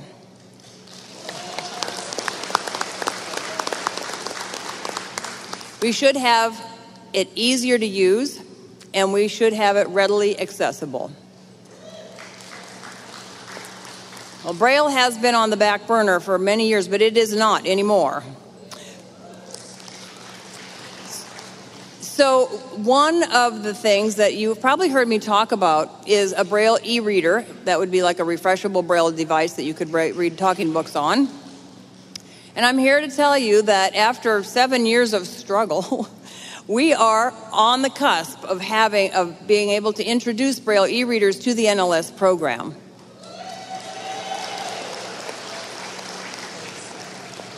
Now, where we are is that we have contracts to develop two Braille e-readers.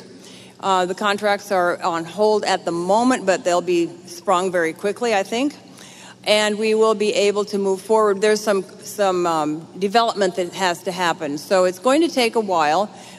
One of the things I have learned working for the federal government is nothing happens quickly.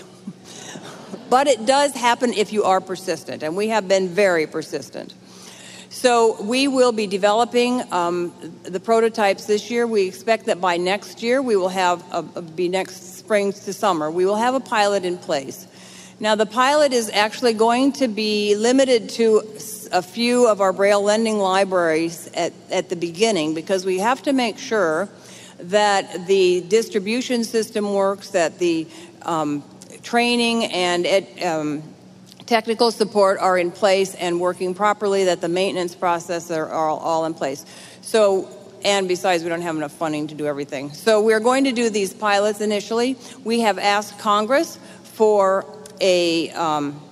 additional funding for the next 5 years to buy about 3,500 of them a year. It's going to be a fairly slow ramp up. Our records show that we have about 42,000 Braille readers. Some of those Braille readers already have their own devices and probably won't be waiting for this one, but some of them will. So it's going to take a while to build it up. But if we get the funding we've asked for from Congress, and we will be getting it with your help for supporting that request, we will be able to move that program forward more quickly.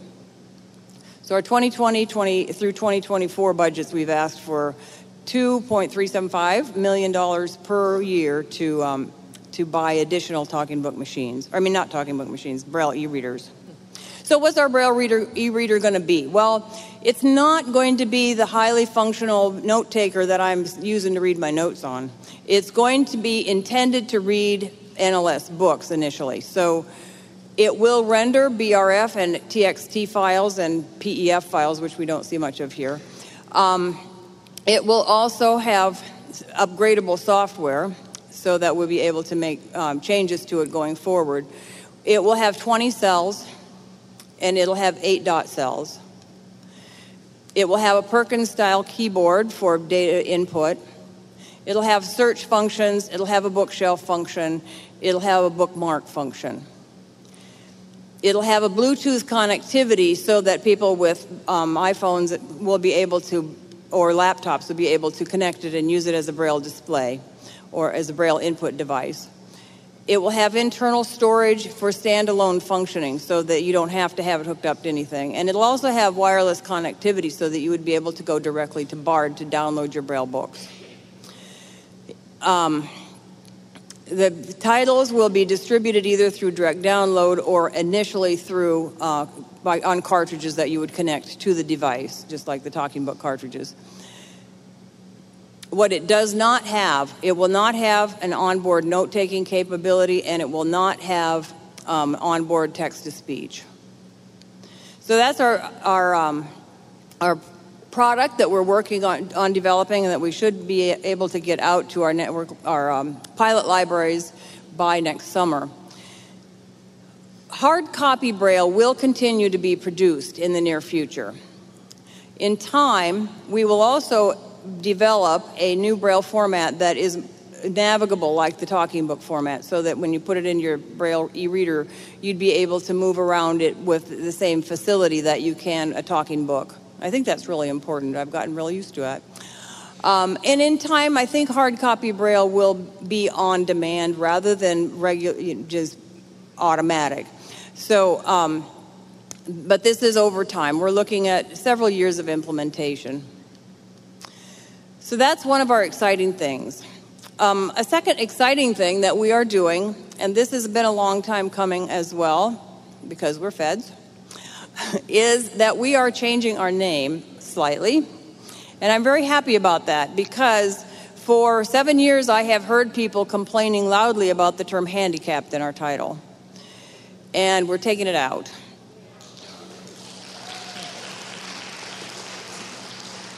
We also think that our new title is going to represent the people that we serve a little better, because what we're going to be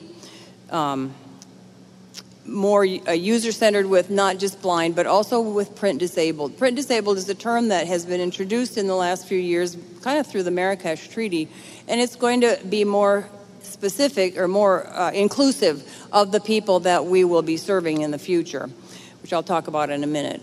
The Library of Congress has a real focus these days on user-centered everything, and that seems pretty normal to us because we've always been, I think, very user-centered, but the library has been a research institution and they wouldn't let me make a change to a name that wasn't user-centered, which is okay.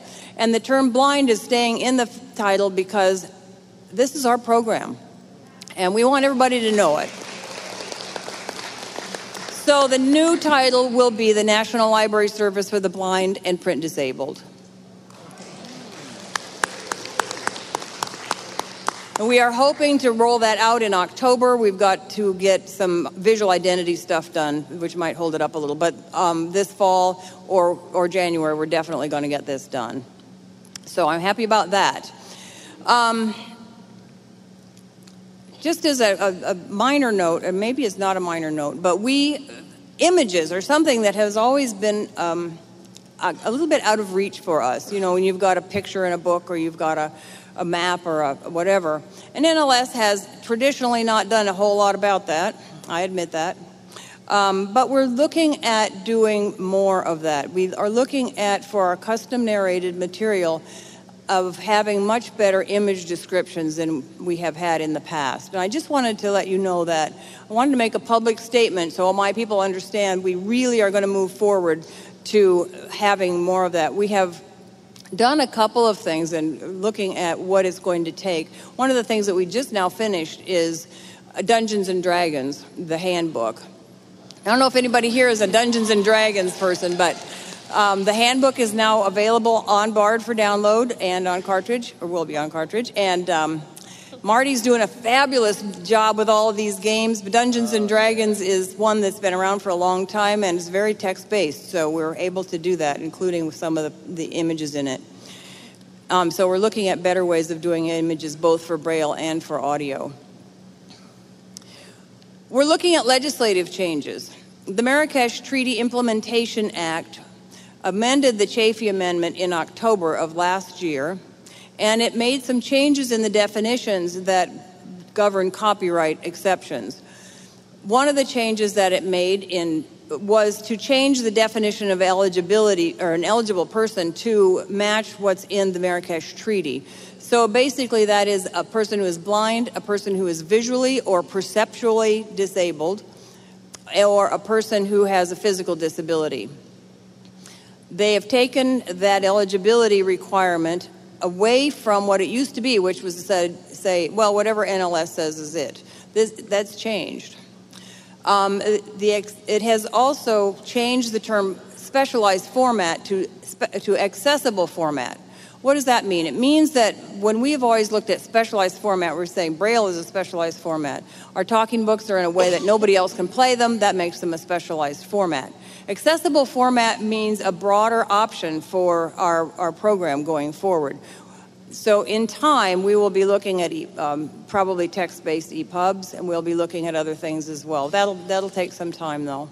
It's also changed or defined authorized entities, which includes our network libraries, it includes NLS, it includes a lot of non-NLS related organizations in the United States, as well as around the world. Braille, the Lutheran Braille organization, the Jewish Braille Institute, the Xavier Society, all of those would now be technically authorized entities, as well as student disabilities offices and universities. So that's a change. And the other big change in the Marrakesh Treaty Implementation Act is that it has allowed import and export of materials across borders. That is the very big thing about it. The legislation that we're looking for is to conform NLS's legislation to the Marrakesh Treaty Implementation Act, including their new definitions and the ability to import and export. Because right now, although we can import, we can't export in any big way because of the fact that our funding legislation says that we only serve residents of the United States. So we're asking for the right to the legal authority to export digital materials and to work from organization to organization. The new legislation will preserve priority for blind and veterans in case there's any kind of shortage. And it formalizes what we've been doing for years, which is serving U.S. citizens living abroad. It broadens our ability to get music by taking away the requirement for permission, and it gets rid of terms like handicapped and organic dysfunction, which is a good thing. The new bill does not have a number yet. It's being considered by the Senate Rules Committee, and the Congressional Budget Office is looking at it. So we will let everybody know when a number gets assigned to it so that we can move it forward and get with all of your help. Because as you are well aware, it's your help that helps us to get what we need for our program. So one of the things that Fred mentioned is the Marrakesh Treaty itself, and this would allow us to participate in the Marrakesh Treaty, but until it does, we are kind of stuck. Initially, we will continue to work through a project that we've been working through to get some things for specific requests, but it will be on a fairly small scale until we can ramp up and get the permission. So, checking my time here. Okay, all right. We know that in a lot of the libraries around the country, for example, we have a great need for more Spanish material and Russian, Mandarin, Cantonese, Vietnamese, a lot of different languages that would serve our immigrant populations better than what we can do now. So there's also out there in the world a great interest in our collection because, frankly, we have the best English collection in the world. Probably the best collection in the world, the biggest and the highest quality. So there's a lot of people waiting for us to be able to export. We'll have to manage that, I guess. So what's happening in the future at NLS? The digital talking book machine was introduced in 2009, which is 10 years ago now. It's been great. Having digital talking books that we can download from Bard has been fabulous, and we've got, our apps and all of that. But the next generation of talking books is going to be based on digital devices with digital distribution. What that digital device exactly looks like, I do not know. We will be doing a lot of testing of concepts in the next year or so to see what works for people, primarily for our biggest population, which is our older folks. We'll be looking at whether they can use a talking book machine effectively the way that many of us use Alexa or Google Home, basically talk to it and get it to do what we want it to do. So we'll be looking at voice user interfaces. We'll be looking at what types of devices make sense. The kind of idea at this point is something that looks like a lockdown smartphone, but that's also got to be tested. But the idea that we will have digital connectivity, that it will be part of an Internet of Things, I think is a given. So that's going to be a revolution in terms of how we receive our books, how our libraries help us get our books, and all of that. We're doing a Gallup survey. We've done one Gallup survey. We're working on a couple of others in the next several months to figure out who's got Wi-Fi in their homes, who would need to have cell service provided to them for this particular purpose. And then we're trying to figure out, we are working to figure out, we will figure out, ways of funding digital distribution so that if a person does not have Wi-Fi, does not have any cell connectivity, but is a member of the NLS program, that person would be provided a lockdown device that would be able to be used through the cell network or for digital distribution of talking books. That's the idea right now, and I think we'll find funding. We're looking at a couple of different options. So this is going to be a radical change, and a lot of the people that we serve are not going to want it. Frankly, a lot of the people that we serve didn't want a digital talking book machine either. And the cassette machine has had a very long tail. I think we're mostly done with it, but we still see a few out there, and we still see some circulation of cassettes. Some people don't like to make changes.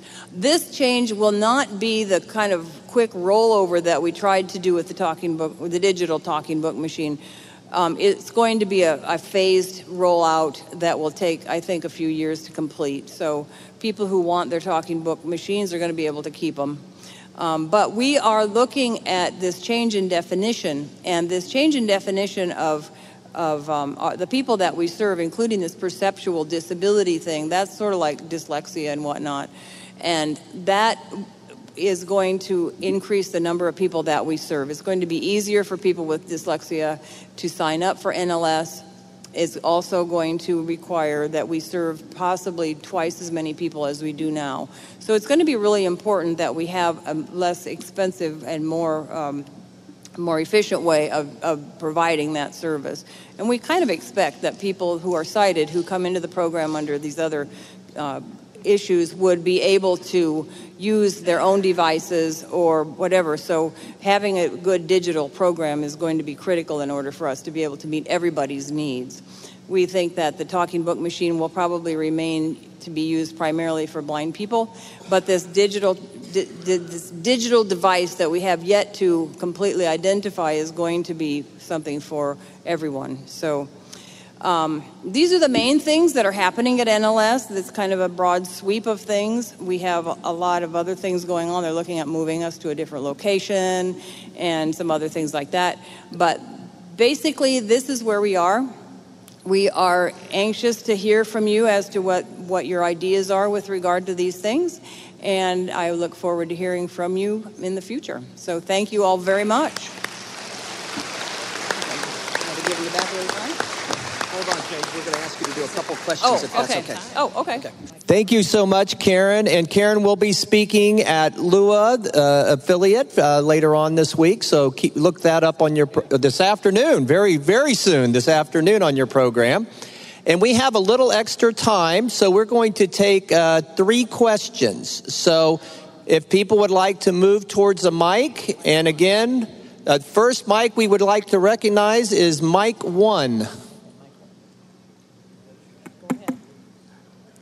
Good morning. Give your name and what affiliate you're from, and then ask your question. Mitch Pomerantz, California Council of the Blind. Good morning, Karen. Hey, Mitch. I love the digital talking book machine. I just wish the 2 that I currently have, I have one, Donna has one, worked better.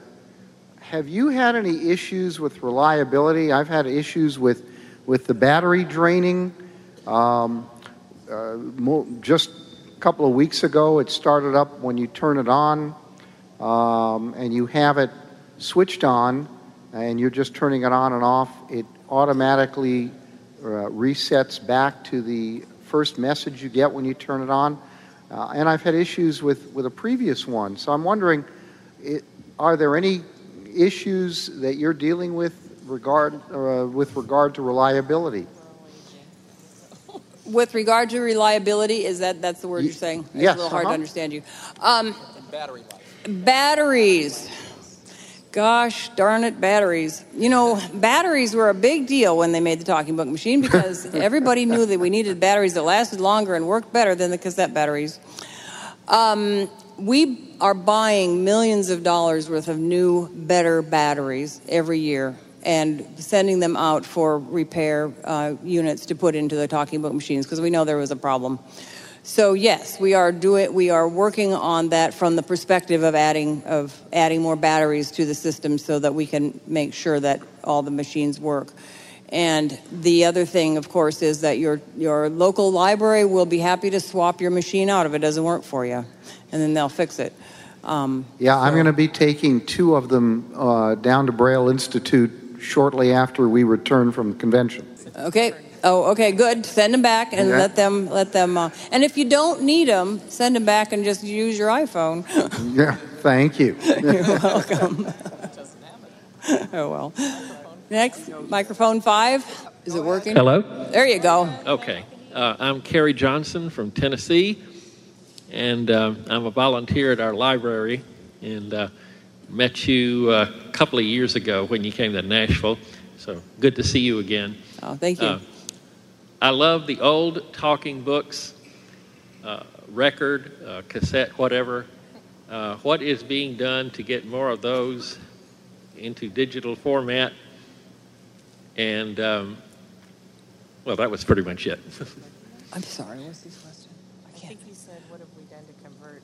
Oh, to convert the old ones?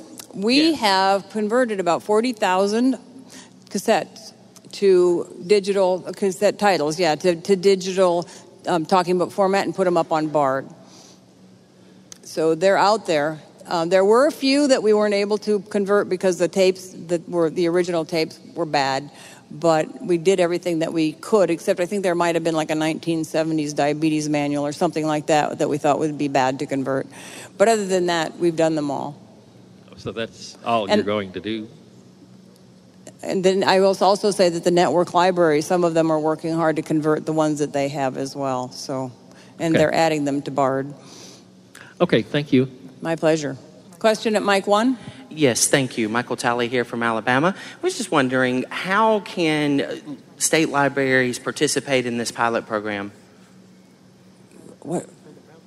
I'm sorry, can you ask the question again? This is a pilot program. The NLS will be selecting a few libraries to start that project, and you will need, if your library is selected for the initial pilot, you would need to speak to your local or your network library to participate. Okay. All right. Well, thank you all very much. Thank you, Karen. Oh, my pleasure. Thank you. Thank you so much, Karen. John, you want to do your announcement now since you're up there before because you're going to be there for 25 minutes otherwise. So go ahead, John. Give your announcement at microphone 3. I have a brief announcement from the Constitution and Bylaws Committee. First, I want to let you all know that at the present time we have 2 amendments that we are bringing forward. Patrick, we're having a hard time hearing the floor mics. Go ahead, John, and try to speak as loud as you can. The first of those announcements, the first of those amendments has to do with an issue that has surfaced in recent times over the development of a code of personal conduct policy. The purpose of that proposed amendment would be to grant the board authority to establish such a policy and determine actions to be taken in the case of actions by individuals that violate that policy. The second amendment, proposed amendment, actually came to life as a follow-on to something that came to light in the board meeting on Friday. And the amendment that resulted, the proposed amendment that resulted, would bring about a change to Bylaw 9, which is the last bylaw in the book, the one that anybody hardly ever gets to. But it would bring about more transparency in how in the defining the role of the Constitution and Bylaws Committee in terms of no, we are not. Karen, we're not. No, we are not reading amendments. I'm just telling you what's coming. So those are the two we have. The other important point that I want to share is that because we're not aware of any further amendments forthcoming, we will not hold the scheduled Constitution and Bylaws Committee meeting that's on the calendar for today, but we'll make a separate decision about holding a meeting tomorrow, depending on need. And also the final thing to share is that a reminder that the deadline for submitting proposed Constitution and Bylaws amendments is midnight tonight. Thank you. Thank you, John. Next, we are going to hear from our chair of our Resolutions Committee, Mark Reichard from Arlington, Virginia. Mark?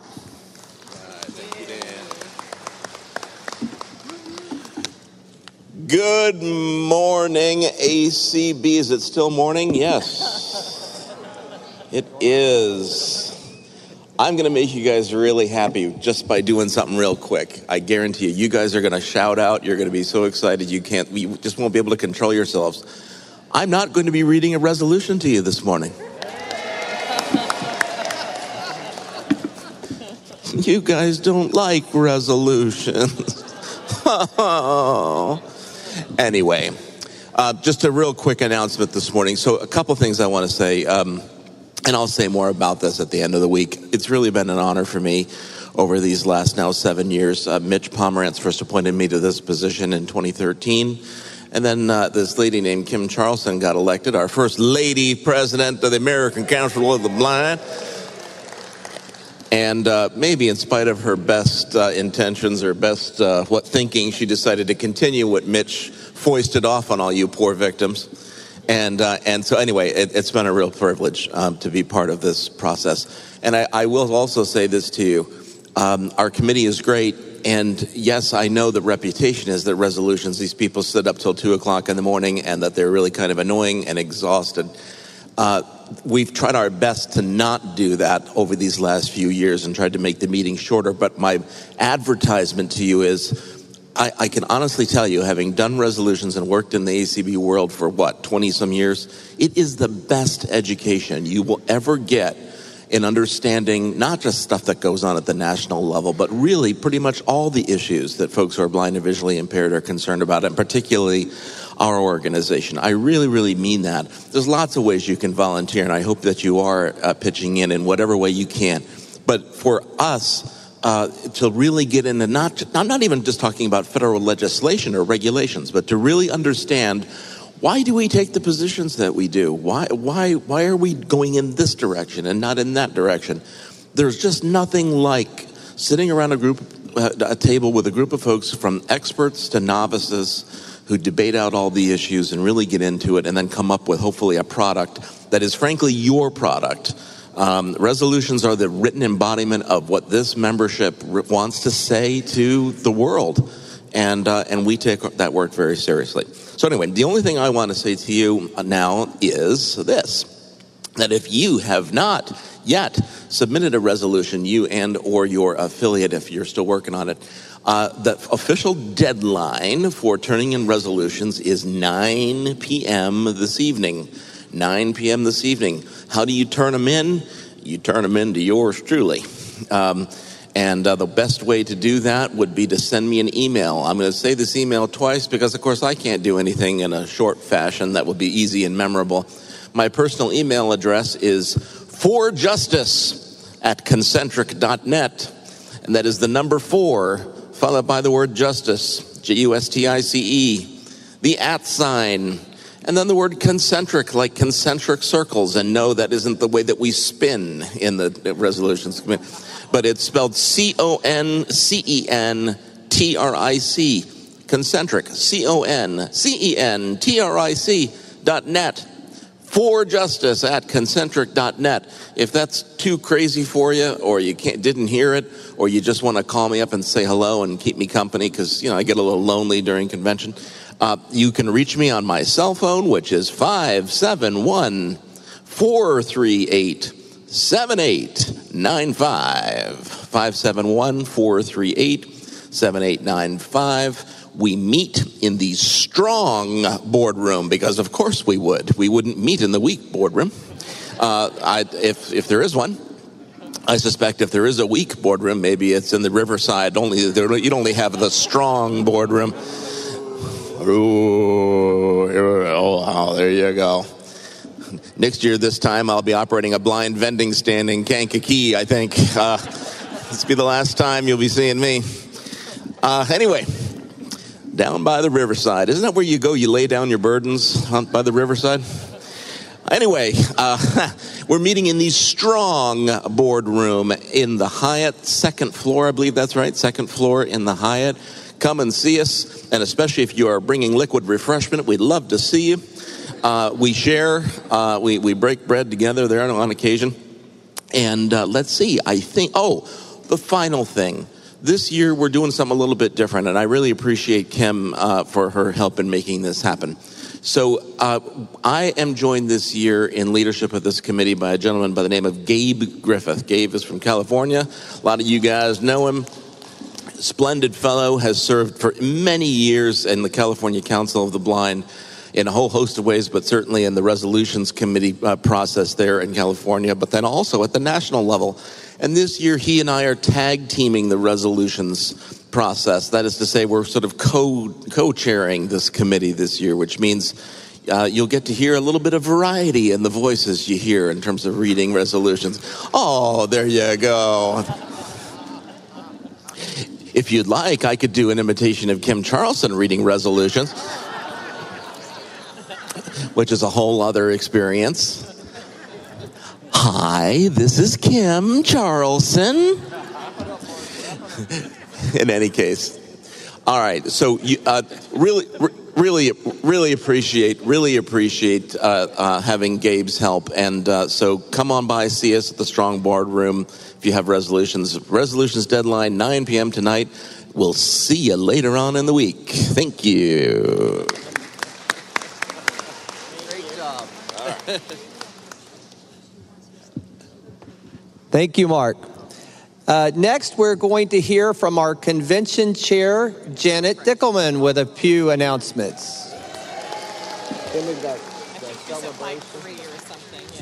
Janet is at mic 3. Oops. Good morning, everybody. There you go. Coming along good, Janet. There is no weak boardroom, just FYI, Mark. Soundscapes, Microsoft focus groups still have a couple spaces available, so if anyone is interested, stop by at Cascade B, either at 4:15 today or 7:15 today, and see if there's any space available. Couple of room changes. The Catholic Mass this evening will be in Keating. Keating is on the second floor of the Riverside. Also, was that question? If you're asking questions, I have no idea what you're saying. They're yelling. Oh, third floor. I'm sorry. Okay, I'm sorry. That's what you were saying. Thank you very much. Sorry about that. Yes, Mass is in Keating on the third floor of the Riverside. And a couple of other changes. The scholarship winners reception tomorrow evening has been moved to Douglas on the second floor of the Riverside because it outgrew a suite. Same thing for the DKM reception on Wednesday. That has moved to Anthony on the second floor of the Riverside. If you lost a pair of sunglasses on the bus going to Cooperstown, they have them at the information desk. Also, if you want a table for the banquet, please stop by the information desk. Tables are for 8. Give your names, give a contact name and a phone number so that Vicki can call you and let you know what table you'll be seated at. And one quick reminder about Marketplace. We have a wonderful marketplace location on the first floor. We have 96 seating right around Marketplace. They take credit cards, so it's great. There are some tables outside of our general session room up here. These are Marketplace tables. Please don't eat at those tables. And Madam, or Sir Vice President, that's all I have. With the 96 seats, that's yes, the cafe. On the lower level here in the convention center. And I tell you, every time I come across that hallway into that lounge up from the atrium, I can smell all that food. I get hungry every time I walk over this way. So but please it's don't really sit at smelling the good, I'm Marketplace telling tables you. up on the second floor. Yeah. Thank you, Janet. Next, we have another special celebration. It's the 50th anniversary of the Blind Information Technology Specialist, BITS. Woohoo! 50 years. Can you imagine when they started? It was like punch cards and we're going back a long time, 50 years, guys, I'm telling you. All right. So to talk to us a little bit more about BITS and their 50-year history, I'd like to introduce Richard Vila. Richard. You know, it's been a long time getting here, 50 years. But, you know, before I tell you about some of the things that have happened recently, we have to go back 50 years to see why and how it all happened. Well, back in 50 years, it would have been 1969, and that's quite a memorable year historically. You had the moon landing, you had Woodstock. You know, for anybody that doesn't remember Woodstock, don't worry. There are people that attended there that don't remember Woodstock. And we had the Age of Aquarius, you know, peace and understanding and all that jazz, you know. So anyway, for some time, there were several programs around the country that were training persons who were blind or visually impaired computer programming. And the individuals were coming out with very little with respect to technology or accessibility. It amounted to a piece of elastic, garter elastic, and a deck of cards with a program. And these people were going out with this elastic and saying, through this and this program, I can do the job for you. Well, that really wasn't working too well, and people, being that there was a blind vine, started finding out about each other, and they tried having meetings around the country, and they wouldn't work it out too good, but some had been attending HCB convention, and they decided that in '69 that maybe they ought to form an organization. And some of the people that were at convention said, yeah, well, let's do that. And so in 1969, they formed an organization called VITPI, Visually Impaired Data Processors International. They decided they would meet at the same time that ACB would meet, because that way they could take advantage of the exhibit hall and see what new technology was available. And they continued doing that and waiting for technology. Then early in the 70s, by George, the Opticon came out.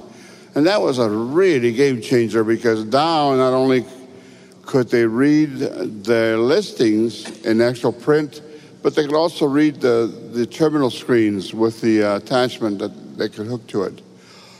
Well, that all worked for a while. They kept on doing that, and they held their meetings and had different kind of presentations. You know, how do you do flowcharts when you're blind and such. And they continued to meet with ACB, and then came the microcomputer. And that started causing new things to happen. The new computers and these primitive voice synthesizers. There were some clever people that were out there that decided they could probably make them work together and come up with a program. you have people like Larry Skutcon, who works for APH. He's one of the forefront adopters of this work. And he developed programs for the Apple computer, and so people are now beginning to use computers.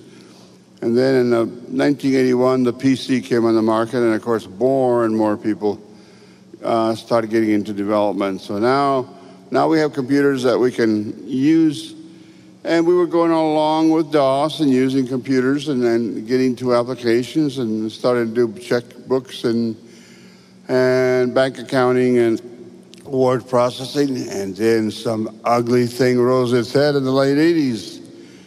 The graphical user interface, Windows. That really became a problem because this is all something now that's totally graphical. We can't see it. We can't work with it. So we were really worried. We had a couple of our members attended CSUN back in 1992, and Microsoft representative happened to be there from their accessibility group. Well, they told me about it. I said, "Well, let me at him." I was a program chairman then. I said, "Let me at him. I want him." And I started talking with him, and he was really hesitant to want to come out here because he was afraid that somebody was going to lynch him. I said, "I'll tell you what, if they want to lynch you, I'll take the lynching. But you come out here, and I think you'll find that it's not so bad." In 1993, at the San Francisco Convention, he was there, managed to get him to come to that convention. We got IBM with their talking program for OS2, and other people that were there. There was a lady from Georgia Tech that was working on accessibility for X Windows, for Linux. So these people were there, and we had a great program that year. After the sessions were over, now, I always said that things happen for a reason. That was the only year that Texas Affiliate had a suite. I took the liberty, invited them up to the suite so they could sit in comfort and chat. Well, they chatted for a while, to the point that after several hours, the president came and ran them out of there. They were having such a good time. And from then on, they continued to exchange information, and finally there was a solution so that programmers could actually access the computer information from Windows. Well, we went through that, and then in the early 2000s, there seemed to be more and more ubiquitous technology that needed access. So we took that under consideration, and more people were asking to join the organization. So instead of just professionals, we changed our governance documents and allowed anyone that had interest in the use of and wanting to learn computers. So our membership grew, and we had more members join. A lot of the ones that were in VISI then joined us, and we have done other additional things. We started having conferences over computer services, and those worked for a while. And then the greatest thing to come to us was Zoom. Now with Zoom, we have a conference room that holds. I want to call them Zoominars, not webinars. They're Zoominars, where we have presentations for the members. Sometimes we have some that are open to the public. We have our board meetings on it. We have a Saturday night chat, and more we're having more activities that we can hold on Zoom. It's a great tool for communication and information.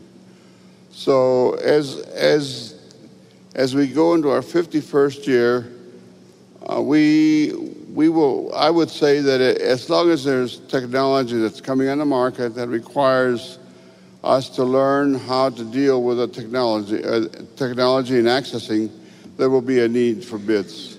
I know myself, I've told people that as long as I could put one foot in front of the other. I'll be there working with it.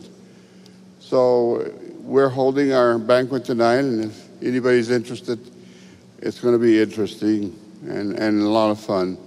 So I thank you for the time, and let's go and continue accessing our technology. All right. Woo. Very good. Thank you, Richard. Thank you. Thank you, Richard. And I think this is unprecedented, but I think we can pull it off. For CCLVI in bits, let's see if we can do a quick version of Happy Birthday. So is everybody ready? All right. And I can't sing, so you got to sing loud so they don't hear me, please. So here we go. Happy birthday to you. Happy birthday to you. Happy birthday, Bits and CCLVI. Happy birthday to you. Hey! And many, many more. All right. Next, we are going to do door prizes from our New York affiliate, Mike number 7. Hey, welcome to All right, New York. we're going to do two door prizes. Take it away. Hello, do you want to do it or should I? Well, you don't know what they are. Oh, well, I don't know what they are. Okay. Well, hello, ACB. This is Carrie, and that's Phyllis, and we are doing door prizes. So let's see what we got here. Our first is a marvelous zipperless cooler. It can keep ice up cold up to 2 days. We need to turn it up, get a little closer to the mic, and we'll ask Patrick to turn it up a little bit. We're having a hard time hearing the prize. Okay, the first prize, Much the better. Titan zipperless cooler, 16 can capacity. It holds ice cold up to 2 days. It has Rhinotech water and stain resistant exterior, and it's really cool. So it's a gift from GDUES, which is Guide Dog Users of the Empire State. Thank you, Guide Dog Users. Good for all of your waters. And the winner is... Pull a paper. I'm pulling a paper. And I'll read the paper. I'm shuffling. Here we go. Okay. Our winner, John McCann. Yay, John! John McCann! Tucson, Arizona. But John McCann is not originally from Tucson, Arizona. John is in the front row over here from Arizona. New Yorker. But we need him. All right, congratulations, John. Is that you in the front? Our next door prize. Okay, I'm going to deliver that to you in a moment. The next is a atomic clock from ACB NY. We have Nathan Brannon of Seattle, Washington. Nathan is not here. He's Please not draw here. the next name. We have Amanda Wilson, White, Georgia. Amanda Wilson from Georgia. Please draw another name. Another Georgia. Cicely Nipper, and it's Covington, Georgia. Cicely from Georgia, where are you? Georgia. Okay. Draw another name. It pays to stay to the end, everybody. Okay, we have Michael Alvarez from Portland, Oregon. He's here from Oregon, up in the Oregon affiliate. Michael. All right. Front row, stage left. All right. Thank you, New York Door Prize team. Point of personal privilege. And now we have time for announcements. Hello. Excuse me? Oh, sorry. I was just saying if I could take a point of personal privilege. Okay, point of privilege, please do. My parents, Bob and Liz Regan, were volunteered the last few days. They're in the car on the way home listening on ACB radio. So thank you to my parents for coming to this convention. I really appreciate showing you. Of course, they were wonderful. Carrie, your mom, Liz, is a rock star. Yes, she is. Tell her thank you. Yes, she is. All right, now it's time for our final announcements of the morning. Mike number 6, one up from New York. Mike 6 on the left side. Yeah, Jim Urock, ACB, Nebraska. Yes, Jim. Wanted to piggyback off of the happy birthday. For those of you who are sweet eaters, CCLVI will be offering a cake tonight at our anniversary party, along with a cash bar. So show up, eat, and get drunk. Thank you, Jim. The diabetics may want to skip that event. No. All right. Next announcement. Mic number 5, right up from Jim. This is Teresa Curry from Louisiana, and I just want to tell you all that we have $500 for the general fund, $500 for Burial Forum, and check for $300 for the Brenda Dillon Memorial Walk. Woo! Hip, hip, hooray. Thank you so much, Louisiana. Thank you. Secretaries, we'll take many of those announcements. Thank you, Louisiana. I'm going to put my Illinois hat on. Secretary, Mike 9. All right. Mike, thank you. Good morning. I'm not going to do anything secretarial right now. I'm putting on my Illinois Council of the Blind hat. Barbecues, baseball, swimming, picnics, those are all things we look forward to in the summertime. Is there anything to look forward to after summer? Yes, there is. Cold, hard cash from the Illinois Council of the Blind through our summer raffle. Tickets are $5 each, or 5 tickets for $20. You have the chance to win 50% of whatever is raised, so the more we sell, the more you can win. You can see Rachel Schroeder, Karen Campbell, or Tom Jones in the Illinois delegation, or you can contact, and you can check the newspaper for the phone numbers. I don't want to take the time to give them all to make contact. If you cannot get them at convention, that's no problem. You may contact our office at 217-523-4967 to purchase tickets. Thank you very much, and we want your money, and in return we'll give you some back. Thank you. Thank you, Ray. All right, Mike 1.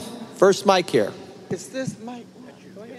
Okay, this is Freddie Pico, and I should have made this announcement last night, but I got nervous. Oh.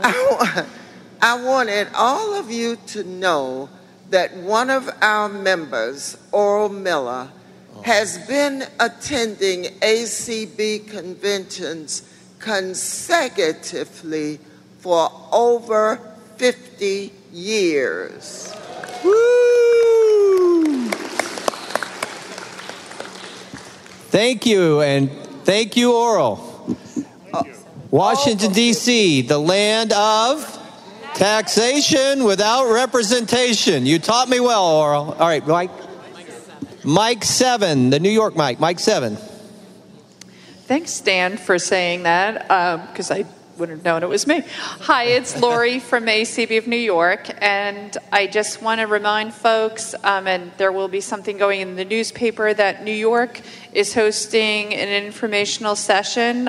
Drop in for 5 minutes or hang around and hear what's going on with other folks around the country on Tuesday from 12:30 until 4:30 in Suite 1550 in the Riverside. For those who can read the signs in the hall, it says there it goes to room 148, but we really are at the end of the hall. And we're going to be discussing accessible pedestrian signals and some legal situations that are going on in New York, and some other issues that Disability Rights Advocates is working on throughout the country. So please come and join us. Bring your lunch, bring a snack. Feel free to come and hang out. And we also have hoodies for anybody that's cold at the ACB booth. $30 for one or $50 for two. And they say I with a heart and ACB. Oh. Thank you. Thank you. And Laura, you said Suite 1550, 1550? Yes, that's correct. Okay. Suite 1550 in the Riverside on Tuesday from 12:30 to 4. Thank you, Lori. Yes. Any other announcements? Here I am. Okay. Your name, Mike 2, your name and your affiliate. I'm Judy Jackson, and I'm with ACBGE, and I just want all of you to know that we are hosting a resume writing workshop. She is not coming on behalf of Ira, but she is a friend of mine that I met, and her name is Joanne McIntyre, and she is coming. We have hour slots tomorrow and Tuesday. We would have had them today, but her flight got canceled out of New York yesterday, so she'll be here today, and we can do some this evening. If you will contact me by phone at area code 940-255-9241, we will get you a slot. When you contact me, I will give you an email where you can send your resume. If you don't have a way to do that, no worries. You can either give her your information orally, and she can type it in and get it formatted, or you can give her a print copy. So no, don't worry if you don't have your resume here. We will figure how to make all of that happen. Again, it's through ACBGE, and we're hosting a resume writing workshop. If you are interested in new employment or anything like that, please contact me, 940-255-9241. Thank you, Dan. Thank you, Judy, and thanks to the government employees. This is a wonderful service. Please take advantage of it if you would like a professional resume at the end of this process. Thank you, Judy. Same mic, mic 2 again behind Judy. Yes, this is Tom Frank from Vermont, and I didn't get up to the mic fast enough when Karen was speaking, but since the National is changing their name, they dropped handicap to disabled. In Vermont, we wanted to change the name of our special services library and we asked in our January meeting, so what do? We do audio, braille, large print. So I'm chair of the advisory committee, so I said that almost spells able, but we don't have an E, and somebody said electronic. So in a period of 2 months, we got the governor and the legislature to approve the change, and we now have the ABLE library because everybody is able to read. Congratulations. Congratulations, Vermont. Excellent. Well done. Any more announcements? Hearing none, we are adjourned till tomorrow at 8:30. Have a wonderful Sunday afternoon. Thank you all.